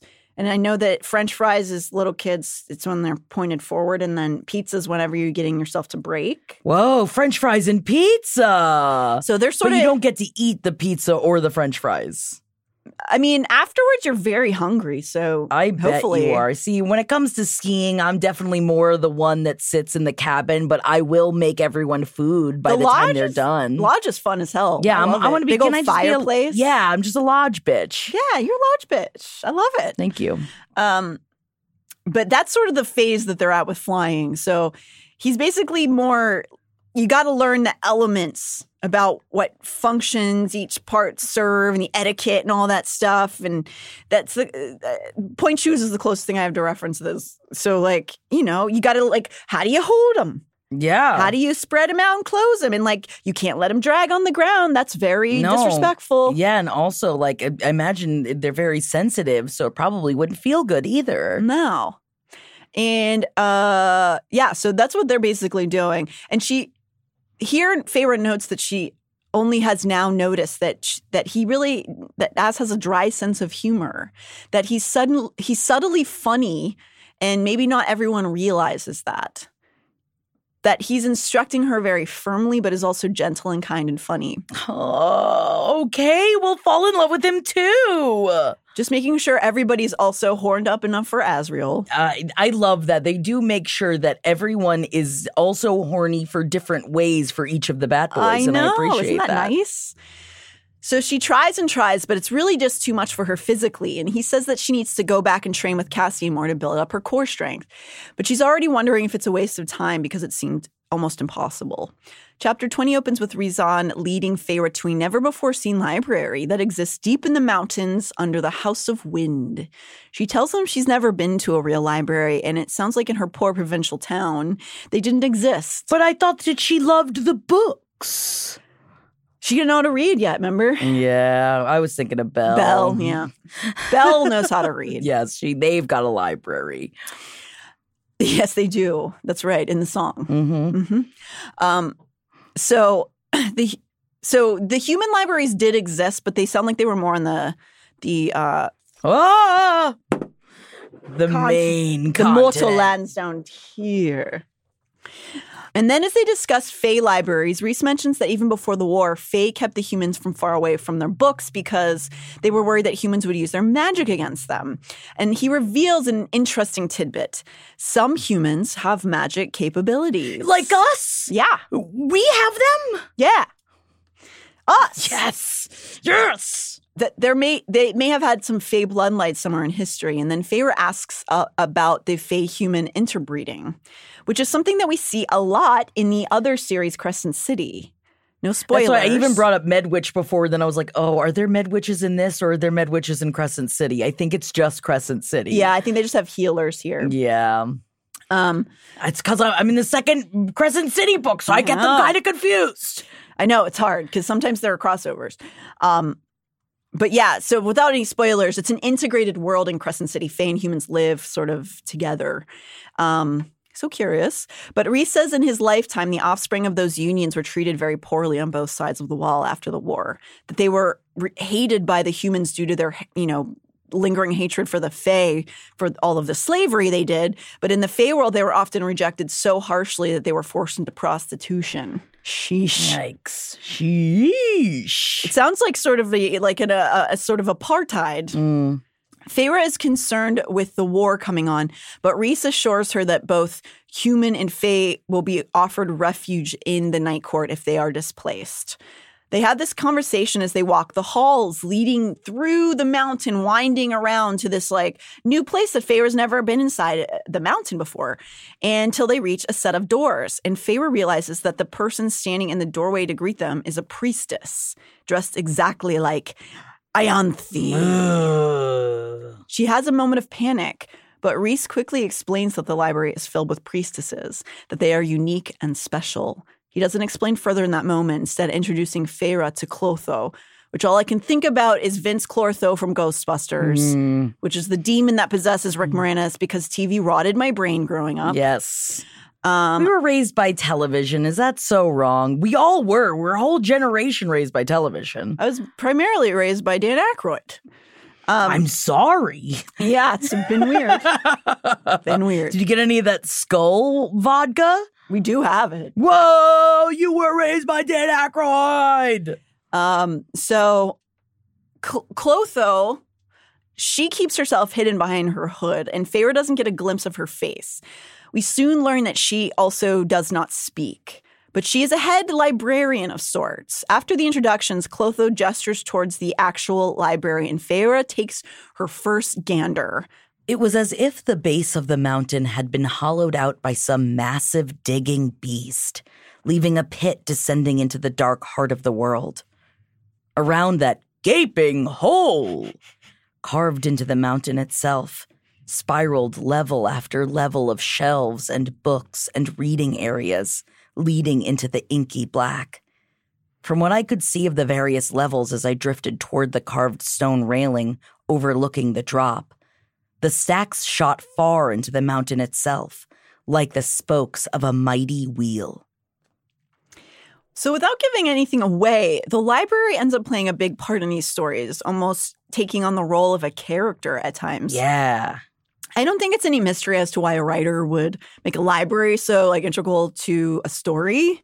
But you get a sense that Sarah J. Maas maybe herself found solace and healing inside of libraries in her life. She speaks of them very reverently.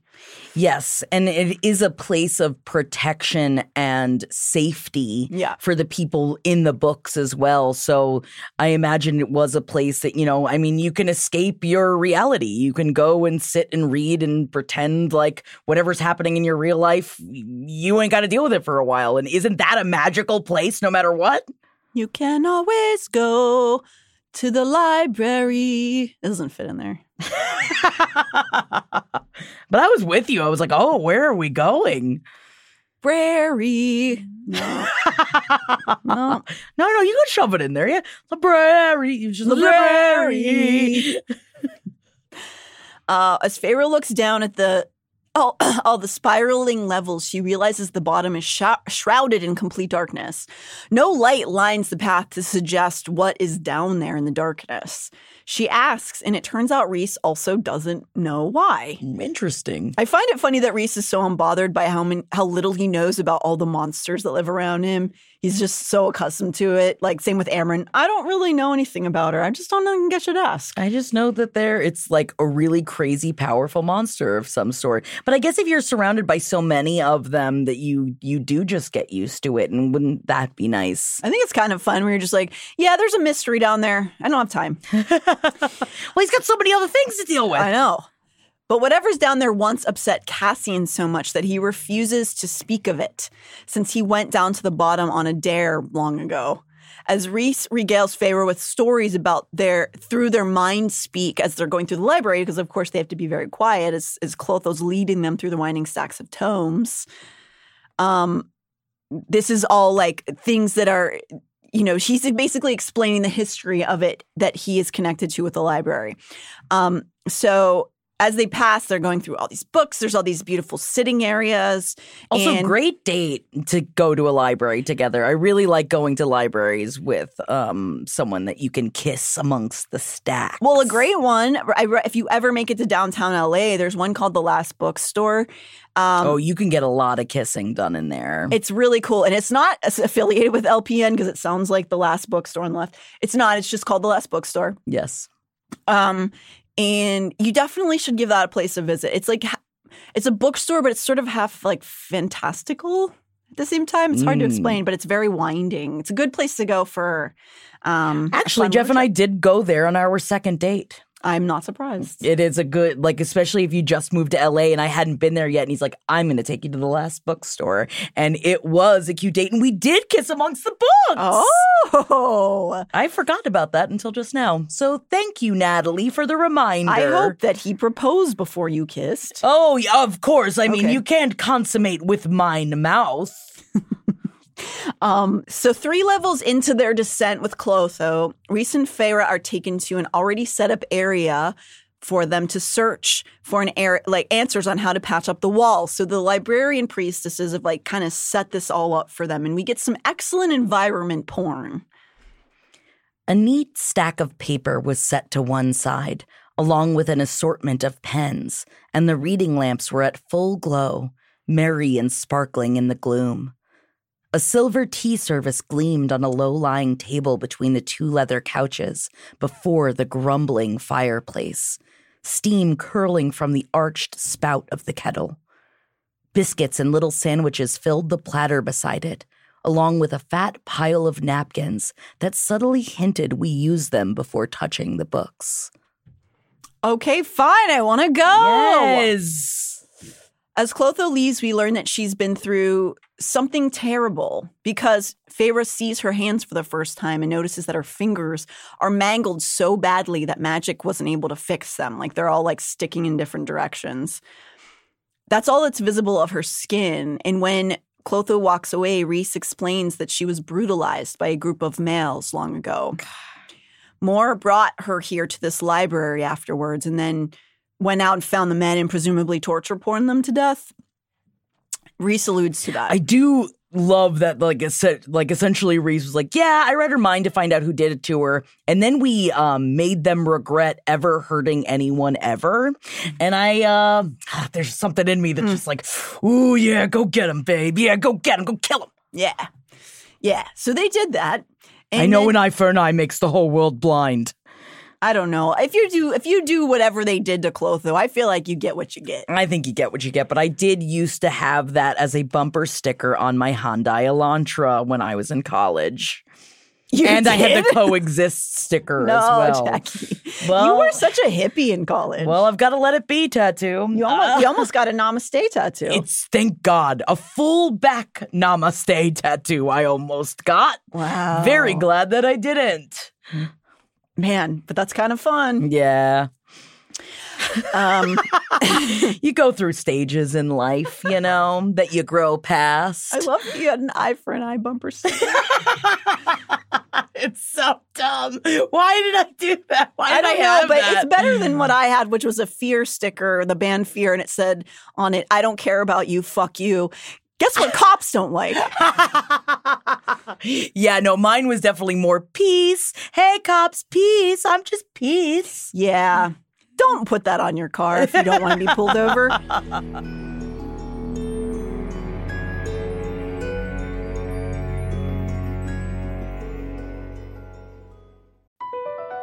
BP added more than $70 billion to the U.S. economy in 2022.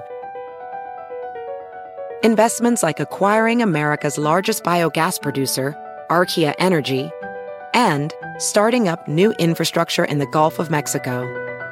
It's and, not or. See what doing both means for energy nationwide at bp.com/investing in America.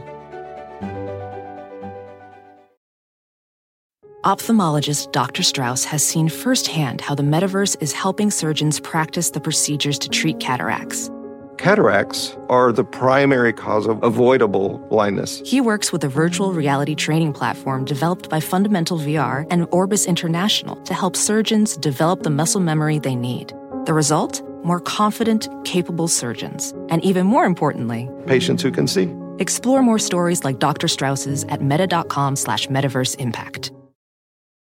Hop, hop, hooray! Nordstrom Rack's got sweet deals on everything Easter, which is Sunday, March 31st. Get to Nordstrom Rack now and save on Kate Spade New York, Too Faced, Steve Madden, Calvin Klein, and more from just $30. Score great brands and great prices on Easter looks for everyone, plus spring decor, gifts, and all kinds of deliciousness.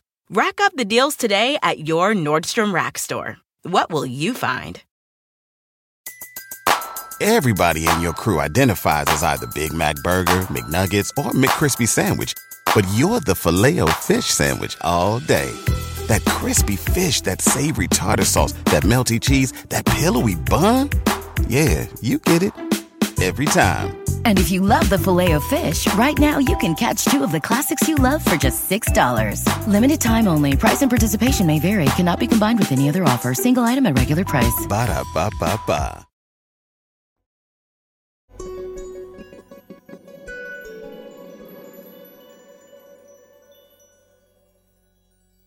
We further learn that most of the priestesses are down here because of similar horrors that they experienced, and that Rhys has given them the library if they would like a place to heal and even live forever if they so choose. They control who is allowed in and out. It's sort of their sanctuary. Before Rhys, he says it was just a place a few scholars worked, but then he basically handed them, they now control all of the library. Oh, I love Rhys. He reveals to Feyre that he spent a long time here after he returned from under the mountain because he was one of them. And then he went there to heal. Yeah. Amongst the books. Amongst the books and the priestesses. The children love the books. That's the line from Elf. But there's so many lines from Elf that you should quote. But for some reason, I always think the children love the books because he wants to take the books away from the kids. You're right. He does say that.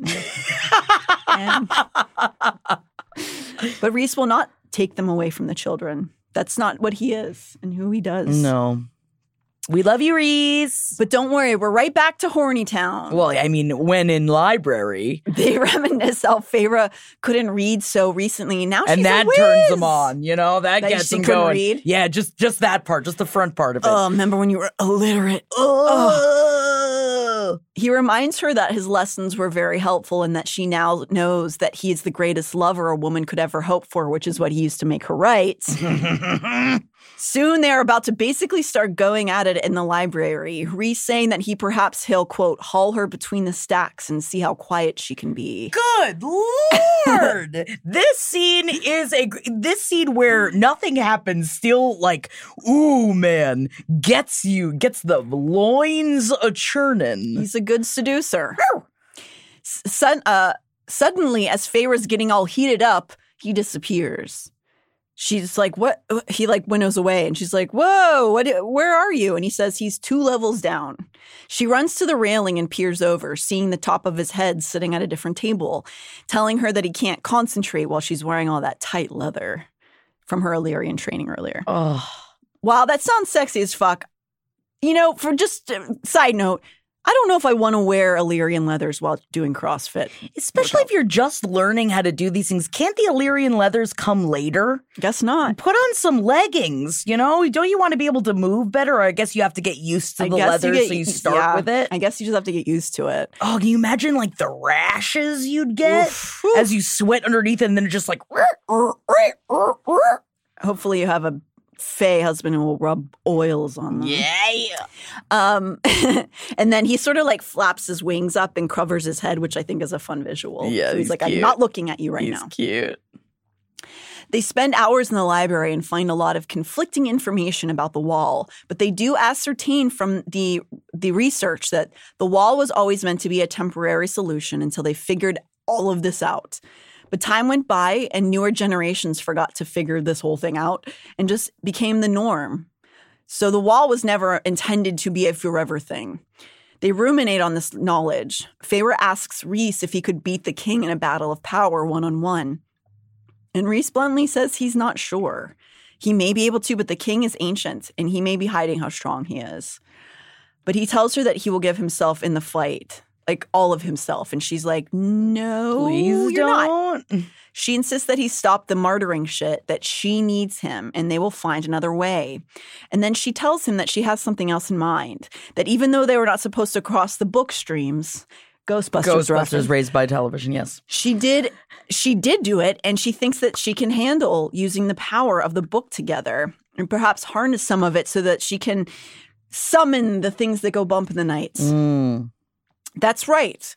It's time for her to go back to the prison. No. Because she wants to ask the bone carver what he'd be willing to do in order to get sent back to wherever he came from. Uh-oh. She thinks that having the two sides of the book together might help her do that. She can learn. And get the bone carver on their side. The bone carver. They decide that Feyre will take on this task with Cassian to go to the prison, that to send both Rhys and her together would be too risky and too much of a show of hand. And so Feyre and Cassian decide to go the following morning. In the meantime, Feyre tracks down Amren and Nesta, who are beginning their frenemy-ship. Their friendship and me. Yeah, and then they start kissing, and then I'm shipping them. Oh, you're shipping them. Yeah, I'm shipping them.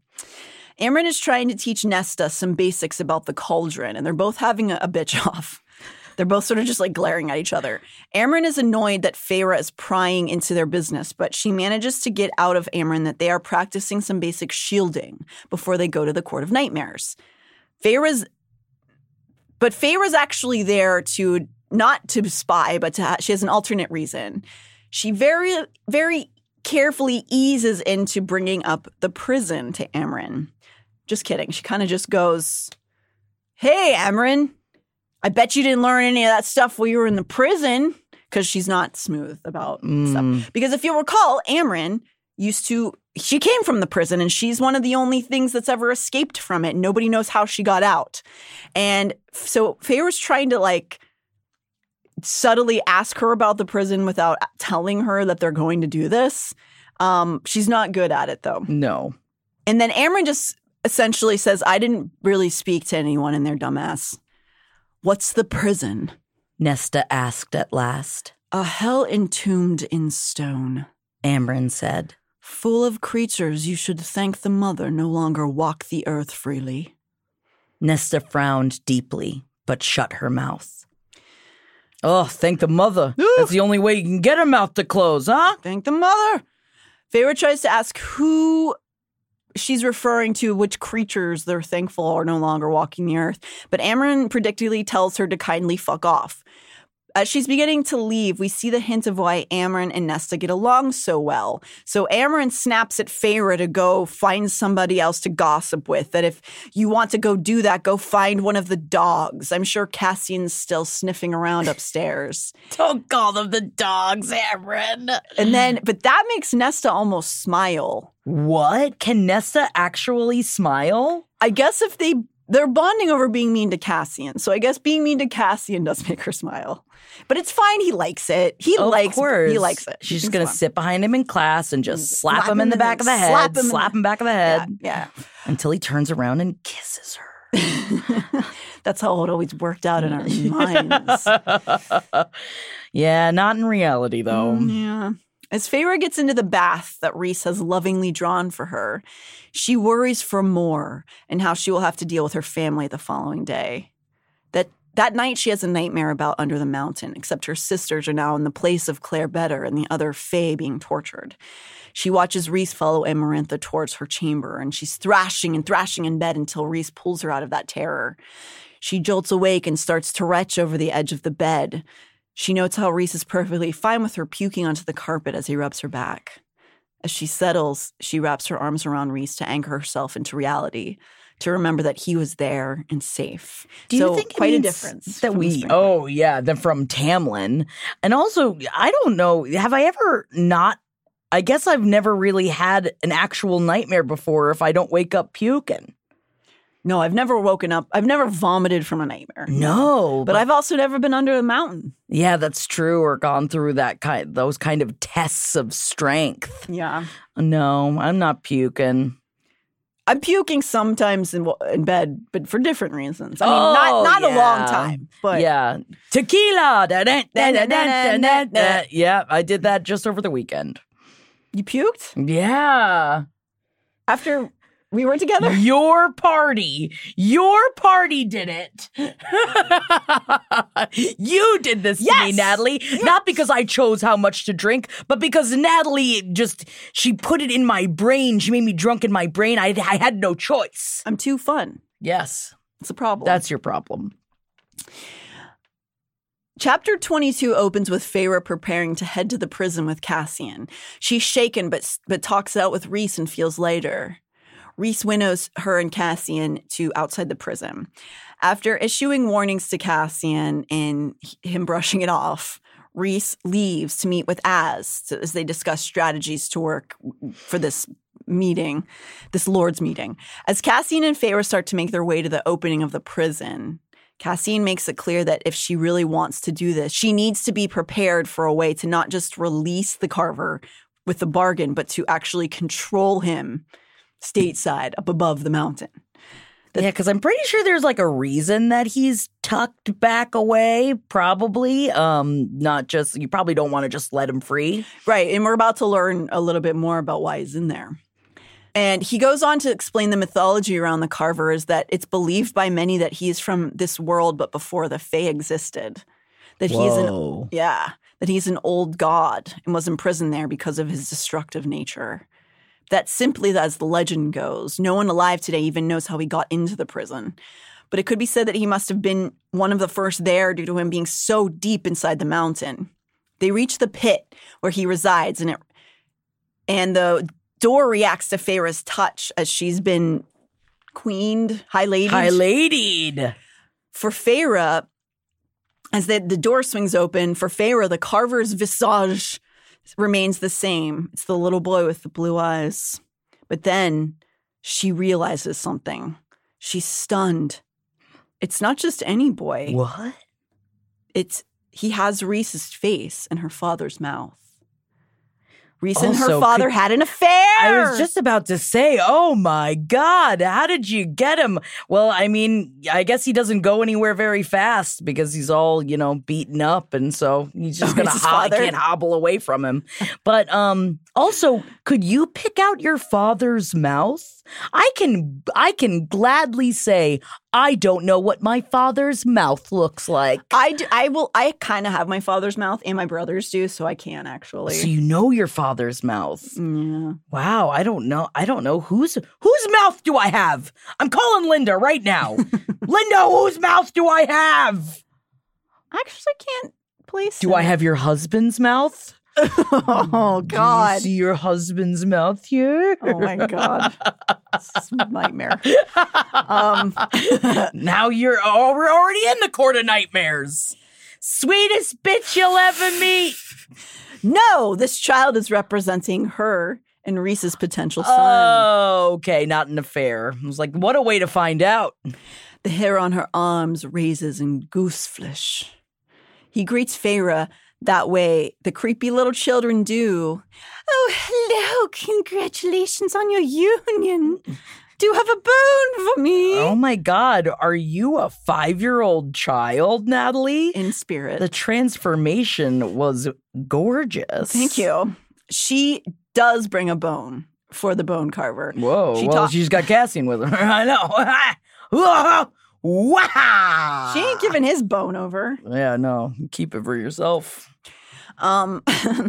She tosses the leftovers of the adder that she collected after he was splattered into the street, which is awesome. Adder got splattered. Then we learned something new. The carver says, I can smell my sister on you, Cursebreaker. Ugh. My mouth went dry. His sister. Did you steal it from her? Did she weave a thread of your life into her loom? The weaver of the wood. My heart thundered. No breathing could steady it. Cassian's hand tightened around mine. Well, siblings. So he is related to the Weaver. Do you think that they also have sex? Aw, that's just like their thing. Maybe that's why he has to stay so far away from her, because he's worried that he'll touch her nethers. Like the twins. Yes. Dagden and Branagh. Dagden and Branagh. Anyway, before they can begin, the carver does his creepy little thing and he starts in on Nesta. They didn't even try to come in to talk about Nesta, but he says he knows that Nesta stole something from the cauldron when she went in. What came out was not what went in. A rasping laugh as the carver laid a shard of bone on the ground beside him. How lovely she is! News of fawn and yet ancient as the sea. How she calls to you. A queen, as my sister once was. Terrible and proud. Beautiful as a winter sunrise. I just need to record this so that if I'm ever horny and I'm trying to not be horny, I can just play this and I'm like, well, I'll never be horny again. There it goes. Thank you, Natalie, for your help. I'm insulted that you're not turned on by me as a child. Thank God. What if it unlocked something? You're like, oh no, get me to therapy right now. To therapy. Showing up in this outfit. Turn into shadows. Well, I just want to be covered in them anyway, so I may as well turn into them. I guess so. Cassian is frozen that all of this is coming out about Nesta. Feyre stops the carver and says that they have business to attend to. She attained the Book of Breathings, and there are spells within that might be able to send certain little monsters home. The carver is amused, but quickly shuts down that he wants to go anywhere. If you remember, you stare in the abyss too long, it starts to stare back at you, right? Mm-hmm. He doesn't want to leave his little hovel. That's his home. Besides, he thinks his original home may be nothing more than dust in the wind. Well, yeah, he's been in there for so long. Where are you going to go now? What are you going to go, like, build a house? Although if he got together with some sort of himbo that could build him a house, that would be kind of cute. I'd read that story. He'd go to trade school. Oh, and he can learn to do it himself. Yeah. So they're both like, oh, you don't want to leave. Great. So then as he says he doesn't want to leave his cell at all because they're like, why don't you want to leave? He launches into this backstory. The carver traced 3 overlapping, interlocked circles in the dirt.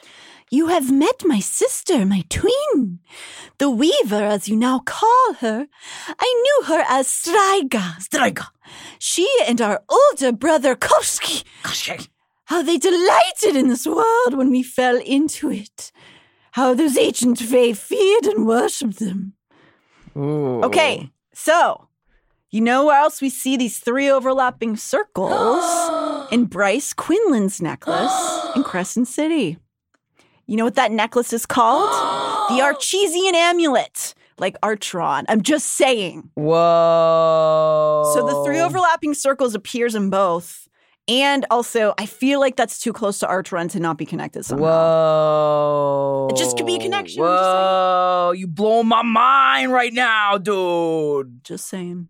So the carver then reveals that he is hiding from his siblings in the prison, that he actually put himself in the prison because they are called death gods. At first, it seems like he won't play the game with Cassian and Feyre. Well, he doesn't want to leave the prison, so how am I going to convince him to help us fight? So frustrated, they start to leave. But then the Carver doesn't actually want them to go. He's kind of toying with them. And he laughs about how they're about to go to the hewn city. After teasing them some, he reveals what he wants. He does want something from them. His sister, the Weaver, had a collection of mirrors long ago, one of them called the Ouroboros, and it's a window to all that there is to see. It sits in the Court of Nightmares. Bum, bum, bum! Under the watch of Kier. This is the Carver's price if they would like his help. It's pretty clear this isn't going to be some case of picking a mirror up at Lowe's and dropping it off, you know? Get it on Facebook Marketplace. Yeah. And it's obviously some form of trick or riddle or impossible task, but we'll have yet to see what that is. They leave. It's here that Cassian reveals he wanted to join her for another reason. He wanted to see if the Carver would speak of Nesta, if he knew anything. And Cassian says he just wants to help, but Feyre thinks he may have other reasons to know about Nesta's well-being. No personal vested interest or anything. Would you be frightened of her if Nesta was death, or if her power came from it? Cassian was quiet for a long moment. He said at last, I'm a warrior. Ooh. I've walked beside death my entire life. Ooh. I would be more afraid for her to have that power, but not afraid of her. He considered and added after a heartbeat, Nothing about Nesta could frighten me. I swallowed and squeezed his hand. Thank you. Also, they were holding hands the entire time, which just makes me want to die on the inside, but like in the best way possible. Yeah. It was to so they didn't die. But you imagine how rough his hands are?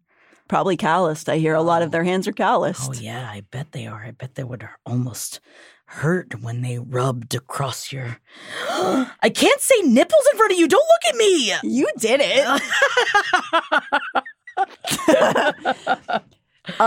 So that's an interesting passage because it both explains Cassian's connection to Nesta, perhaps, and also that Feyre is relieved that Cassian may have a connection to Nesta. Her saying thank you is kind of touching. Mm-hmm. So the circle is preparing for the hewn city at the opening of chapter 24.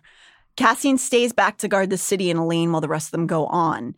Feyre realizes that it's almost the day Elaine was about to get married to fucking plain oatmeal flavored Grayson. Ugh. And goes to check on her. She's surprised to discover that Elaine is out of her room in the family library. Nesta is watching over her sister-daughter like a hawk. Nesta makes some sort of snide remarks to Feyre, but Feyre ignores her and just walks up to Elaine, kind of going, hey, buddy, how we doing today? Just talking to her like she's an insane asylum patient in the 1940s. That's why give her cocaine and masturbate I her know, and right? put her on her way. That's what she needs. That's all she needs. She asks what Elaine's looking out at the window, and Elaine says that she can see very far now, all the way to the sea. Then she says to Feyre that she can hear her heartbeat. Feyre tries to gently tell her that there are ways to drown it out, that it's just the new Fae senses. She said, I can hear the sea, even at night, even in my dreams. The crashing sea and the screams of a bird made of fire. And then the sisters are like, oh no. Feyre tries again. There's a garden, she says to Elaine, there's a garden at the townhouse. She'd love for her to tend to it.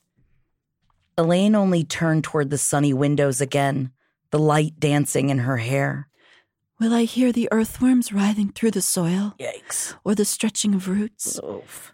Will the bird of fire come to sit in the trees and watch me? Uh-oh. Get her a puzzle. Yeah. You know, this bitch needs a puzzle. I think that she would love a puzzle. And just imagine the kind of puzzles they've got in Prithian. Ooh, probably really fun shapes. Yeah, like magic puzzle, like the 3D. Do you ever do any of those 3D puzzles? I haven't, but I want to. I tried to do the Tower of London once, and I just failed miserably. Did you get angry and smash it? Yeah, no. Well, I got so angry that I remembered to a point trying to shove the pieces together so that they would fit anyway. And that's not how a puzzle works. and then it's quite counterintuitive. Yeah, to a puzzle. I think it was an expensive puzzle too. I imagine. And that I destroyed. That's fine. Fuck it. Yeah, that's why I say after every puzzle I do, I say, yeah, fuck it. Yeah, that puzzle, fuck it. You think you're smarter than me, Puzzle? Go fuck yourself, Puzzle.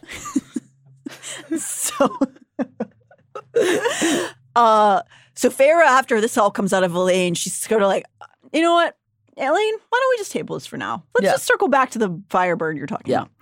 Farah and Nesta leave the room to discuss this turn of events. Elaine has come out of her room on her own, which is a step up. She's in the library there with Nesta, but she's been speaking in riddles all day, which is not great. Nah. Nesta lets it slip when she asks Farah if Elaine has, quote, powers like hers.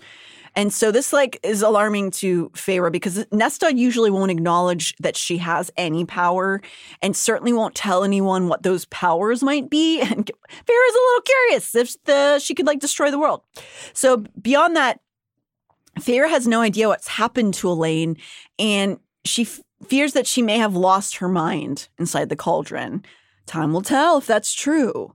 Farah attempts to change the subject by asking Nesta why she won't train with Cassian. She gives a dismissive answer and one that Farah finds exhausting. She begins to argue with her when they hear someone enter. You left your room.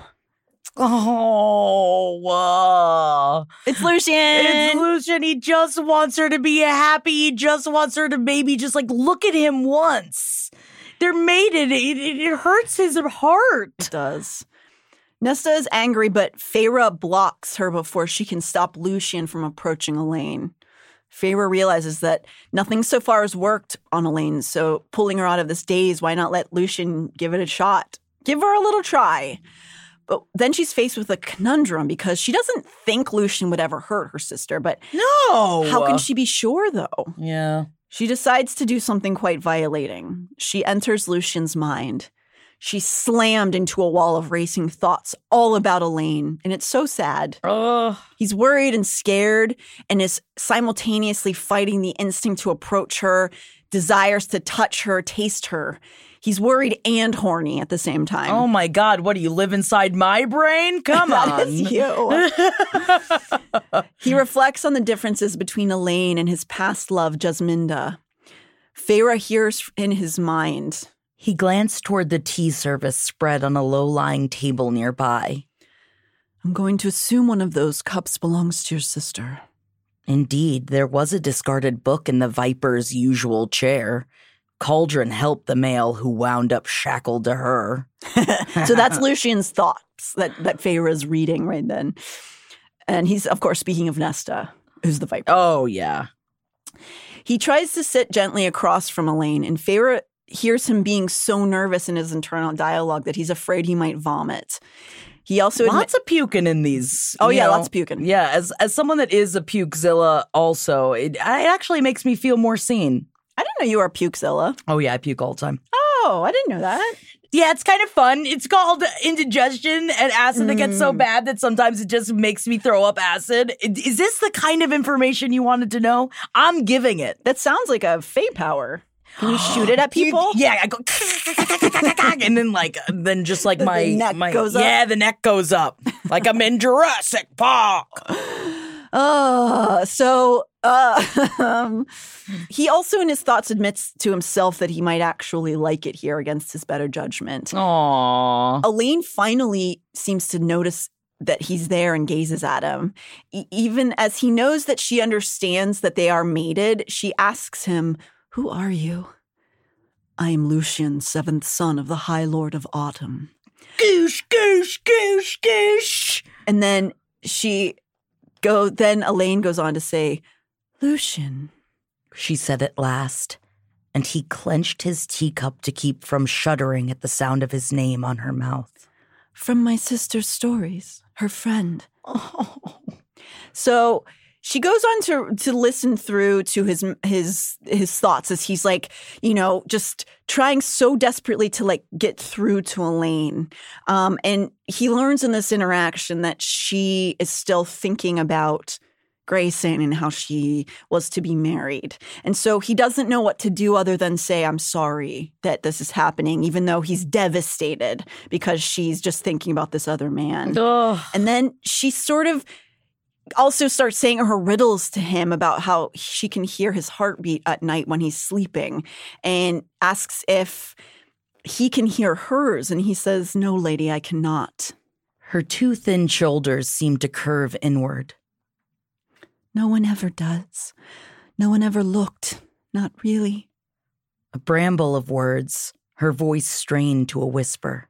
"He did. He saw me. He will not now." Oh, girl, it's okay. There's others out there for you. As much as a Grayson's a whatever, it is heartbreaking. I know. And I do think that this is alluding to what we don't know about Elaine yet. Probably not even Nesta knows Elaine. I get a feeling like Elaine was given this role to play by her mother, and she's just continued it on all these years. And I think she's kind of saying Grayson saw me as who I actually am, and nobody does. Yes, because like we also learn nothing about her relationship with Grayson, that as much as I want to be like, whatever, he's just a human male, who gives a shit. But like maybe they really did have a connection together, and did like that she did feel seen for the first time. And like, do you remember the first time you felt seen by someone for the first time? Oh! Of course you fall in love with them. Oh! So he gives up. He walks away from Elaine, but he tells Nesta and Feyre that they need to get her out of this house. That this is not helping her. They have to get fresh air to her. And then Feyre sort of says, "Okay, we need to move her out, and you, Nesta." And surprisingly, Nesta doesn't argue. And so that very day, they just take Nesta and Elaine all the way down to the townhouse, and that's where they're now going to live. And in this moment, Azriel, there is a bit of a connection between him and Elaine, which we'll talk about more in future chapters. But he kind of connects to her in a way, and she speaks to him. And it's a little bit of an, whoa, there's going to be a problem. Because Azriel kind of blushes whenever she calls his skin beautiful where he's scarred, and he blushes. Oh, my God. And then... So Rhys is the one who flew Nesta down. She is about to vomit, and he kind of jokes that he flew a little too fast on purpose. On purpose. And when she comes out of the bathroom from throwing up, her eyes have changed to a thing. It's another like nod to her magic, and all of them being like, "What? What is that? What's going on there?" Oh, no. So her eyes sort of turn into like some scary color. When she's away, after they see this like glow in her eyes, Rhys asks Lucien if this fire inside of her is anything like the glowing eyes is anything he ever saw in the Autumn Court. And he says, no, her fire is like ice. That's nothing like the Autumn Court's fire. Sick. Feyre kind of reveals everything about the prison, that she worries that Nesta has become death herself. Sick. From basing being on inside the cauldron on whatever she decided to steal from it. Man, I don't think I'd worry if my sibling became death. I just want to really make sure that they still were on good terms with me. Yeah, you gotta keep it nice and polite. Nice and chill. Yeah. And then Feyre like goes back to realizing why Nesta didn't want to talk about what had gone in there, and that for her it had been mere seconds while they had been under. I had never asked either of my sisters how long it had been for them inside that cauldron. Yikes. That's scary. Yeah, because you have no idea how long they perceived to be inside of there. Of course you could go mad. Yeah, what if they were in there for like 1,000,000 years? So everyone's getting prepared for the Hewn City as they put on their masks. They put on all their, Feyre goes back into her sensual gown. It's slightly more covered up, but she's still very sexy. And as she's getting ready in the room, she sees Azriel and Elaine sitting together in the garden and questions why they wouldn't be a better pair. And Rhys doesn't really, again, know how mating works. We've talked about that before, that it's sort of a nature thing, and they don't really fully understand why somebody connects to another. So Rhys then Feyre sits before Rhys, and he brings down the raven feathered crown that has a matching one. He set it on her head before, and God, I want that crown so badly. Yeah, they must look pretty cool. Yeah, dude. Do you want to start from together? Together we stared at our reflection, Lord and Lady Night. ready to be wicked. He purred in my ear. This time, I breathed, kissing the tendril of tattoo that peeked just above the collar of Rhys's black jacket. I get to make Kier beg. So as chapter 25 starts, they've already arrived at the hewn city, and Amren has dressed Nesta for this outing, and it's because it's not empowering to Nesta to have skin showing as it is for Feyre and Morgan. She has made her intoxicating in her own fitting fashion, which is a very tight, like body-hugging, floor-length, long-sleeved, like black gown, which is like fucking awesome. The circle all enters before Rhys as they enter the throne room. So they all enter and then they like flank this either side of this the single throne that's sitting up there, which is such a cool visual. And then Rhys winks at Feyre as he escorts her towards that throne above where their family now stands. The crowd murmured as I sat, the black stone bitingly cold against my bare thighs. They outright gasped as Rhys simply perched on the arm of the throne, smirked at me, and said to the Court of Nightmares, "Bow."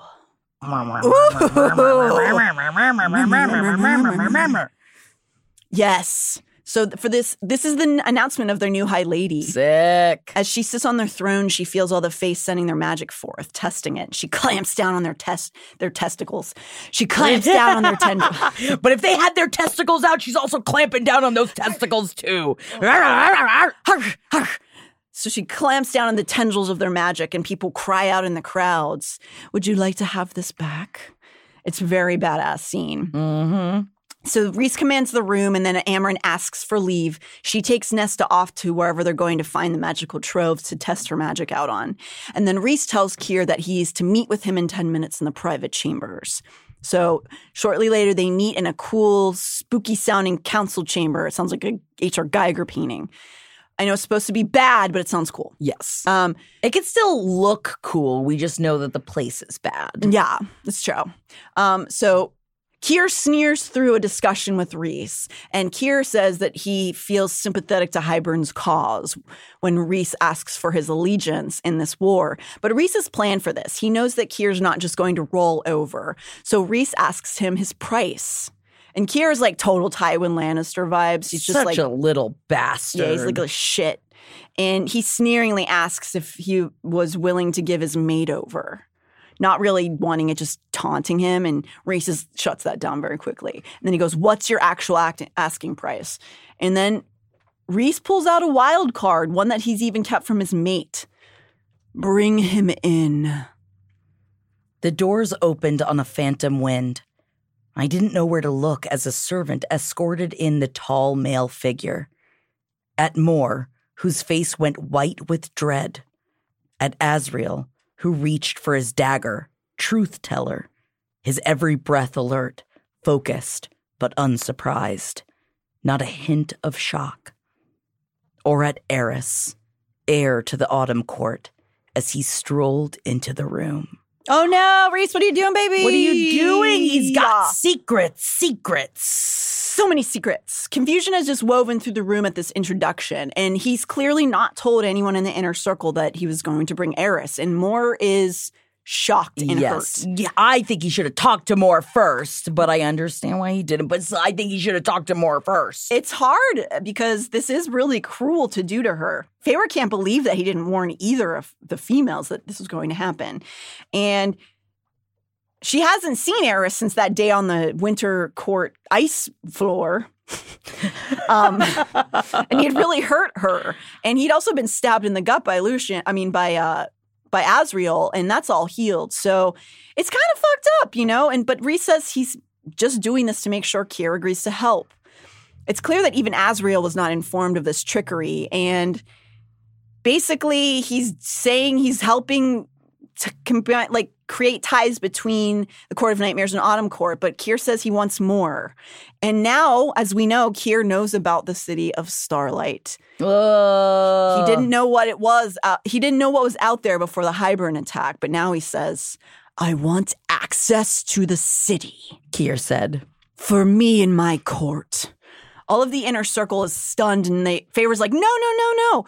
But Rhozon says he doesn't shut it down. He says, you can't have free access, but there will be rules and restrictions. Keir looked to Moore at last, noted the despair and anger, and smiled. He had no real desire to get out of here, only a desire to take something he'd undoubtedly gleaned that his daughter cherished. I could have gladly shredded through his throat, as Keir said. Done. That is what Rhys was doing when he was meeting with the governors that time Favor begged to be spared from Cassian and Nesta's bickering. He was planning this for a long time, and he didn't tell any of them. So Moore stares and stares at Rhys, but he ignores her, and it's so brutal because he's brought together the two men who have ever hurt her most. Yes. And now he's forming a relationship with them. But he has to. He does. He has to get as many people on his side as he can. And Feyre doesn't have time to dwell on this because she has another order of business. She needs that mirror from him. At first, she says, I need the Ouroboros mirror. And he's mad because he doesn't know how she found out he has it. But then he laughs. He says, take it, sure. It's consider your mating gift. And she's like, well, this is a trick. Yeah. He goes on to explain to actually claim the mirror that the carver wants, you have to look into it, and every person who has gone mad. Not mad! Oh, yeah. Keir then dismisses himself from the room, and they are left alone with Eris. Eris remains maddeningly cool and calm as the inner circle reels with this turn of events. It's just a problem because Eris is also really hot. I hate that they're all hot, no matter that they're all still very attractive. We do learn that everybody who's a villain is not actually a villain, and everyone who's good is not actually good in these books. So there's some more to his story. Shades of gray. Shades of gray. So it's revealed here that Eris is doing this behind his father's back. And in the meeting, we get the faintest whisper of this other side of Eris. And they get into this big argument, which we'll learn more about later on in chapters. And he denies ever having harmed her. And that he says that she doesn't actually know what happened that day and that she doesn't know what she's talking about, which is news to everyone. Well, then, tell us the story. No, we can't. Right, that's the whole thing. He was like, you didn't even know. You didn't even know what happened that day. Well, open your mouth then. Open your mouth up. Sorry, she was too busy getting tortured to know or remember exactly what happened. Getting nailed in the gut. So he says, though, I did free from that bargain, didn't I? And he also alludes to having alerted the Lyrians about her location to save her. But we get way more into that. They sort of just you're a bastard. Get out of here. Then the chapter ends with Eris rising and amusedly, I don't know if that's a word. Yeah. Telling them all that he'll see them in 12 days at the Lord's meeting. The little Lord's meeting. Woo! Will Lord Fauntleroy be there? So there's going to be some tension amongst the inner circle after this chapter, which we're going to get into next week. That was a thick episode. You did great with this episode. There's so much that happens in this 100 pages. Woo! You got to get out of here. I got to get on. You got to get in the cab. Out of here. Sweetest bitch you'll ever hear. Cab's here. I got to get out of here. Pump you later. I'm talking to Cassian. Please read up to chapter 33 or page 334 in the paperback. And now, dudes grappling with erotica for educational purposes only. Featuring Brooks Whelan and Nick Turner. He looked me over, naked, covered in paint, his own face and body smeared with it, and gave me a slow, satisfied, male smile. You're mine, he snarled, and hefted me up into his arms. I wanted him to just take me against the wall, but he carried me into the room I'd been using and set me down on the bed with heartbreaking gentleness. Wholly naked, I watched as he unbuttoned his pants, and the considerable length of him sprang free. My mouth went dry at the sight of it. I wanted him, wanted every glorious inch of him in me, wanted to claw at him until our souls were forged together. He didn't say anything as he came over to me, wings tucked in tight. He'd never gone to bed with a female while his wings were out, but I was his mate. He would yield only for me, and I wanted to touch him. I leaned up, reaching over his shoulder to caress the powerful curve of his wing. Rhys shuddered, and I watched his cock twitch. play later. He ground out, indeed. His mouth found mine, the kiss open and deep, a clash of tongues and teeth. He lay me down on the pillows, and I locked my legs around his back, careful of his wings. Though I stopped caring as he nudged at my entrance and paused. Play later, I snarled into his mouth. Reese laughed. In a way that skittered along my bones and slid in. And in, and in. I could hardly breathe, hardly think, beyond where our bodies were joined. He stilled inside me, letting me adjust, and I opened my eyes to find him staring down at me. Say it again, he murmured. I knew what he meant. You're mine, I breathed. Reese pulled out and thrust back in slow, so torturously slow.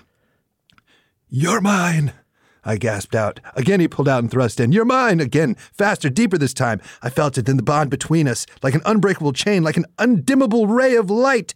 With each pounding stroke, the bond glowed clearer and brighter and stronger. You're mine, I whispered, dragging my hands through his hair, down his back, across his wings. My friend through many dangers, my lover who had healed my broken and weary soul, my mate who had waited for me against all hope, despite all odds. I moved my hips in time with his. He kissed me over and over, and both of our faces turned damp. Every inch of me burned and tightened, and my control slipped entirely as he whispered, I love you. Release tore through my body, and he pounded into me hard and fast, drawing out my pleasure until I felt and saw and smelled that bond between us, until our scents merged, and I was his and he was mine, and we were beginning and middle and end. We were a song that had been sung from the very first ember of the light of the world. Reese roared as he came, slamming it into the hilt. Outside, the mountains trembled, the remaining snow rushing from them in a cascade of glittering white, only to be swallowed up in the waiting night below. Hey, babies! For more fairy talk and hot touch, join us every week here on LPN Deep Dives ACOTAR, available wherever you get your podcasts.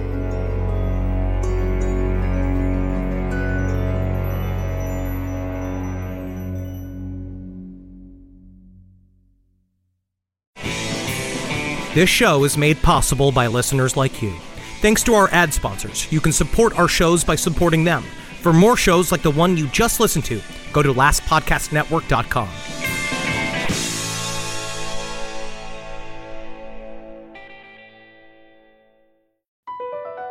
BP added more than $70 billion to the U.S. economy in 2022. Investments like acquiring America's largest biogas producer, Archaea Energy, and starting up new infrastructure in the Gulf of Mexico. It's and, not or. See what doing both means for energy nationwide at bp.com/investing in America.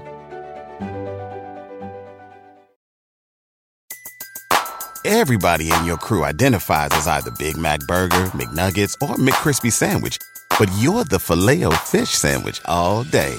That crispy fish, that savory tartar sauce, that melty cheese, that pillowy bun.